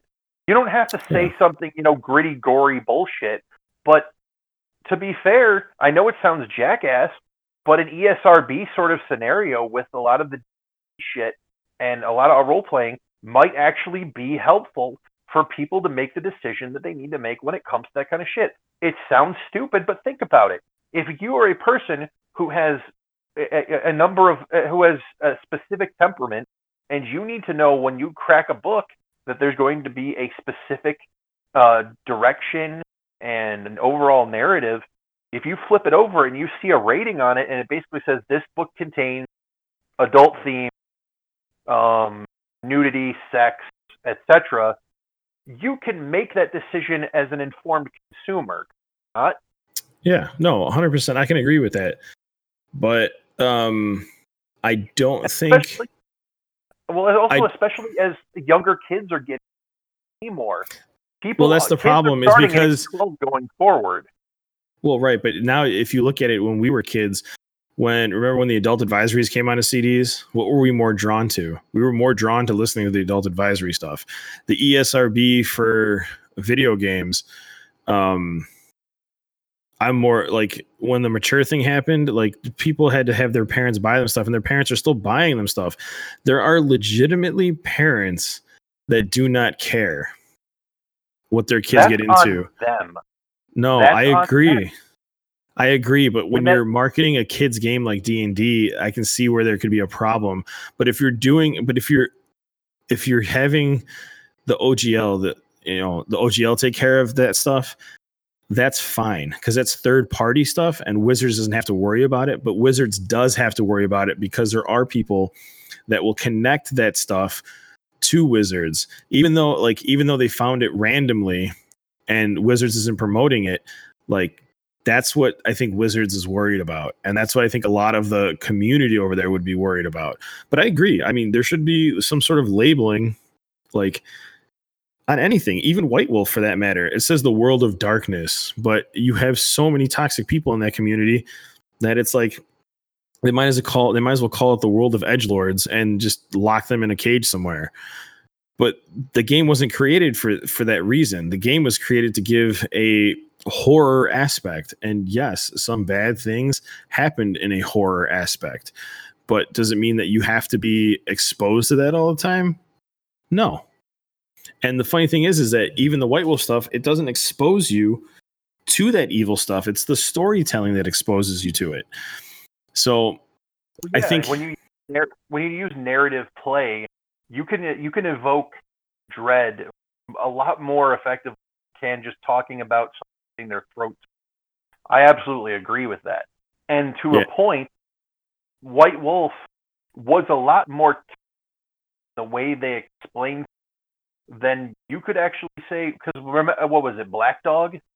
Wasn't Black Dog the accompaniment that was actually a lot more dark, gory? Oh, I don't remember.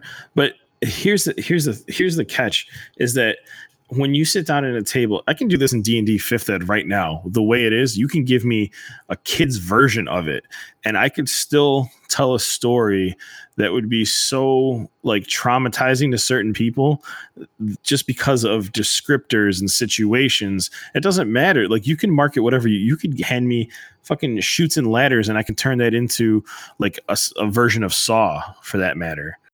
Like, but you know what I mean? Like, it's like you have like it all relates to the storytelling and how far your players will let you push you. And I get like the whole marketing to everybody thing, but at the same time, some people need that like push to be that creative. You're not going to have people that, you know, there's going to be certain people that want to run a horror style game, and they don't want to just use zombies and undead for everything. Like, they want to set up like elaborate traps. They want to, you know, put you in a situation where, like, I mean, horror to me, I love psychological horror. And like, the whole point of watching psychological horror is that you want to push the limits of your mental like ability. Like, you don't want to be put in a safe space. You want to be put in a situation that like you're going to panic at some point. Like, that's the type of like psychological, that's where I feel psychological horror goes. And you can do that by just like describing and threatening certain things. But there are people that want to be able to tell those stories that can't, because they need a certain push, I think. And that's where I'm saying that they can kind of be more inclusive by letting the OGLs or like the quote unquote edgelords writing certain types of campaigns. But okay, so there's a difference between somebody, an independent person, going out and creating a campaign or a setting that they're going to use for personal use or with their friends. It's when you go to that next step where it's a smaller independent publisher who that kind of stuff. Oh, yes, so if you're trying to make money on it, that's a problem. But if you're trying to use it for personal use, it's okay. OGL, well, no, because OGL, it precludes you being able to make money off of it as long as you don't go into a great deal of a proprietary source. So obviously, you're going to use you're going to use a lot of the same keywords that the base game would use. You're using whatever the system they're using for dice rolling, etc. is used. But what you put into it specifically is what's supposed to make it. So a lot of the open gaming license stuff is usually done through a company, and yes, they do make money off of it. I mean, by contrast to what Wizards makes on PDFs and stuff, I don't think it would imagine to be pennies on the dollar, but they're allowed a certain percentage. I don't know the actual inner workings of what OGL does. I just know I have a bunch of OGL PDFs for old Pathfinder, and I think I actually have a couple for 5th Ed I think I just ended up with. But a lot of them, some of them are darker, some of them are more gruesome. They're all over the place. And I think as long as you can still reach into that market, into that pool, and pull from whatever you want, you can run any campaign you want or any game that you want just on the fact that the range of open gaming source is so vast. And it really, to me, I think you can really go balls deep on that kind of stuff. No pun intended. Yeah, no, just like because the only reason I think I'm so torn between everything is that campaign that I've been working on that I told you that I've had for fucking like 15 years now. Like, there are portions of it. There is like, you know, sex trade. There is situations that, you know, are not exactly like kid friendly that, you know, people are put in. Like, there is some like slave trade. There is like some slave things. There are like sexual situations. There's a whole town that has like a brothel of vampires, and it's like, you know, there's certain like situations in it that, yeah, you can dumb it down and make it more friendly to people, but at the same time it allows for that darker aspect to things that some people, you know, don't want, or is completely against the whole, like, you know, cancel culture type aspect. Can I cut them out of the campaign? Yes, but they're kind of heavily involved in the story. So I would kind of have to change the whole campaign, because like some of the, like the sex trade and like the brothels and like part of the slavery stuff is kind of tied to the main story. Well, what you can do in those situations, and what I've noticed with that kind of stuff, is have the person them, and you can just basically say the character went off to go do something else. And what ends up happening with a lot of that stuff, and I think this is a feature that a lot of storytellers in White Wolf actually use really effectively, is you can parse off your group as necessary to get it so that if there are people who have specific temperaments that aren't comfortable with a specific subject, you can still have it integrated into your campaign, and also make it so that they don't have to worry about being a part of it by just having them do something else. And what you can do is you can create a scenario where they're going off and doing something else. You could then take them to the side and have them work on another aspect of the plan, or go off in town, or maybe they're doing something completely different. And then you just have the group come back together, and everybody gets what they want. And you don't have to worry so much about, is there going to be any kind of friction, because there's never going to be that butting of heads. No one's going to have to be angry because you were talking about the sex trade, or talking about slave trading in a, I'll use it, I don't want to use it as a specific, but in a drow kingdom. As it stands, you can have all of the, to me, I honestly think you can have what you want. You just have to be willing to bend and move with the situation. And that's really where the breakdown ends up happening for people, is they don't want to make that kind of and it's a lot easier than people think. There's definitely flexibility in the story and how to play around the story, but at the same time, it's still there. It's still an overshadowing topic that's part of the game, and or part of the campaign, I should say.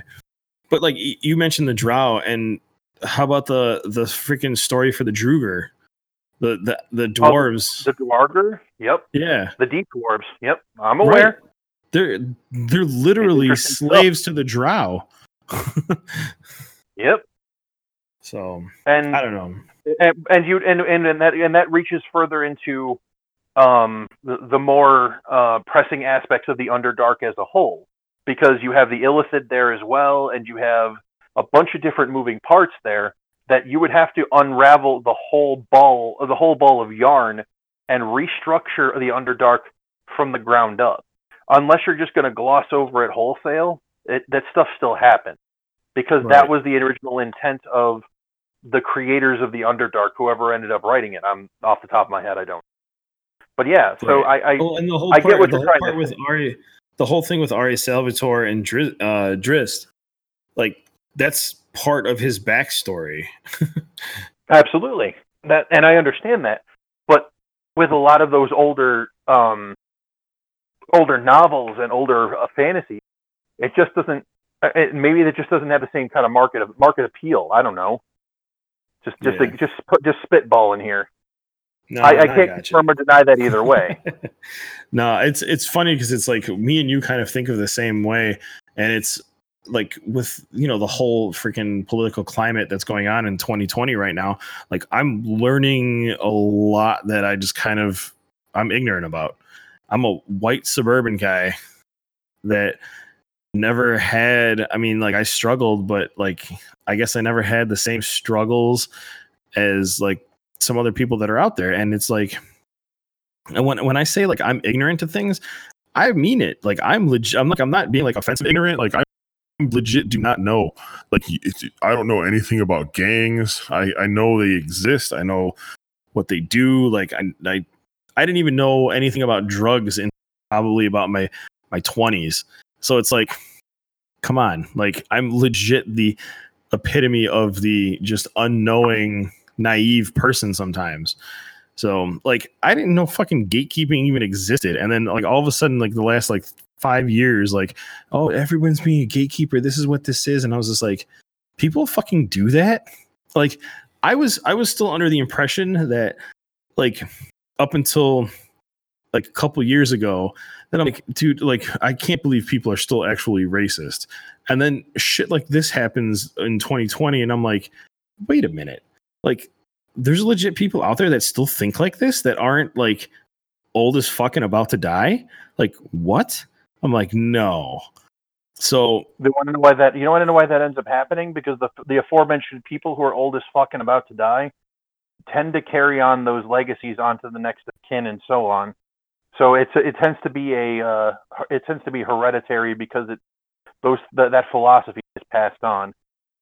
I'm still like, we're kids of the 90s. I'm still trying to get over some of the LGBTQ stuff and some of like the disability stuff. Like I don't know. I don't mean it in a harmful way. And I say stuff is like gay all the time. And I call stuff, retarded all the time. I don't mean it in a harmful way. And I would never say it to somebody with a disability, with a handicap, or somebody who's LGBTQ unless, I've known them. Like I would never say that to them. I'd never call them that. But at the same time, it's like, it's a hard habit to break. And I get it. Like I get it. I'm not trying to be offensive to anybody. But at the same time, sometimes I use it to make a point, I guess. I don't know. It's like saying fuck all the time. It's like sometimes language is used to make a point, even though you don't mean certain things a certain way. Like there's some people, like sometimes you just need to offend somebody just to get them to like, I guess just to end the situation. Like sometimes the best situation is to offend somebody so much they're just like, they're so offended they just need to walk out of the situation, and then they just leave you alone. I understand the intent. I think at that point you just, it'd be better to just not say it and just walk away yourself. I don't know. Yeah, I don't know. I would never be put in that situation. I turn into a giant troll when I just want to be left alone sometimes. That's just me. Maybe that's if you don't have the intent to, maybe if you don't have the wherewithal at that point, maybe because you're not in the right headspace, maybe just not, just saying leave me the hell alone. You just don't have that power at that point. Like maybe you're just they leave you alone and then some.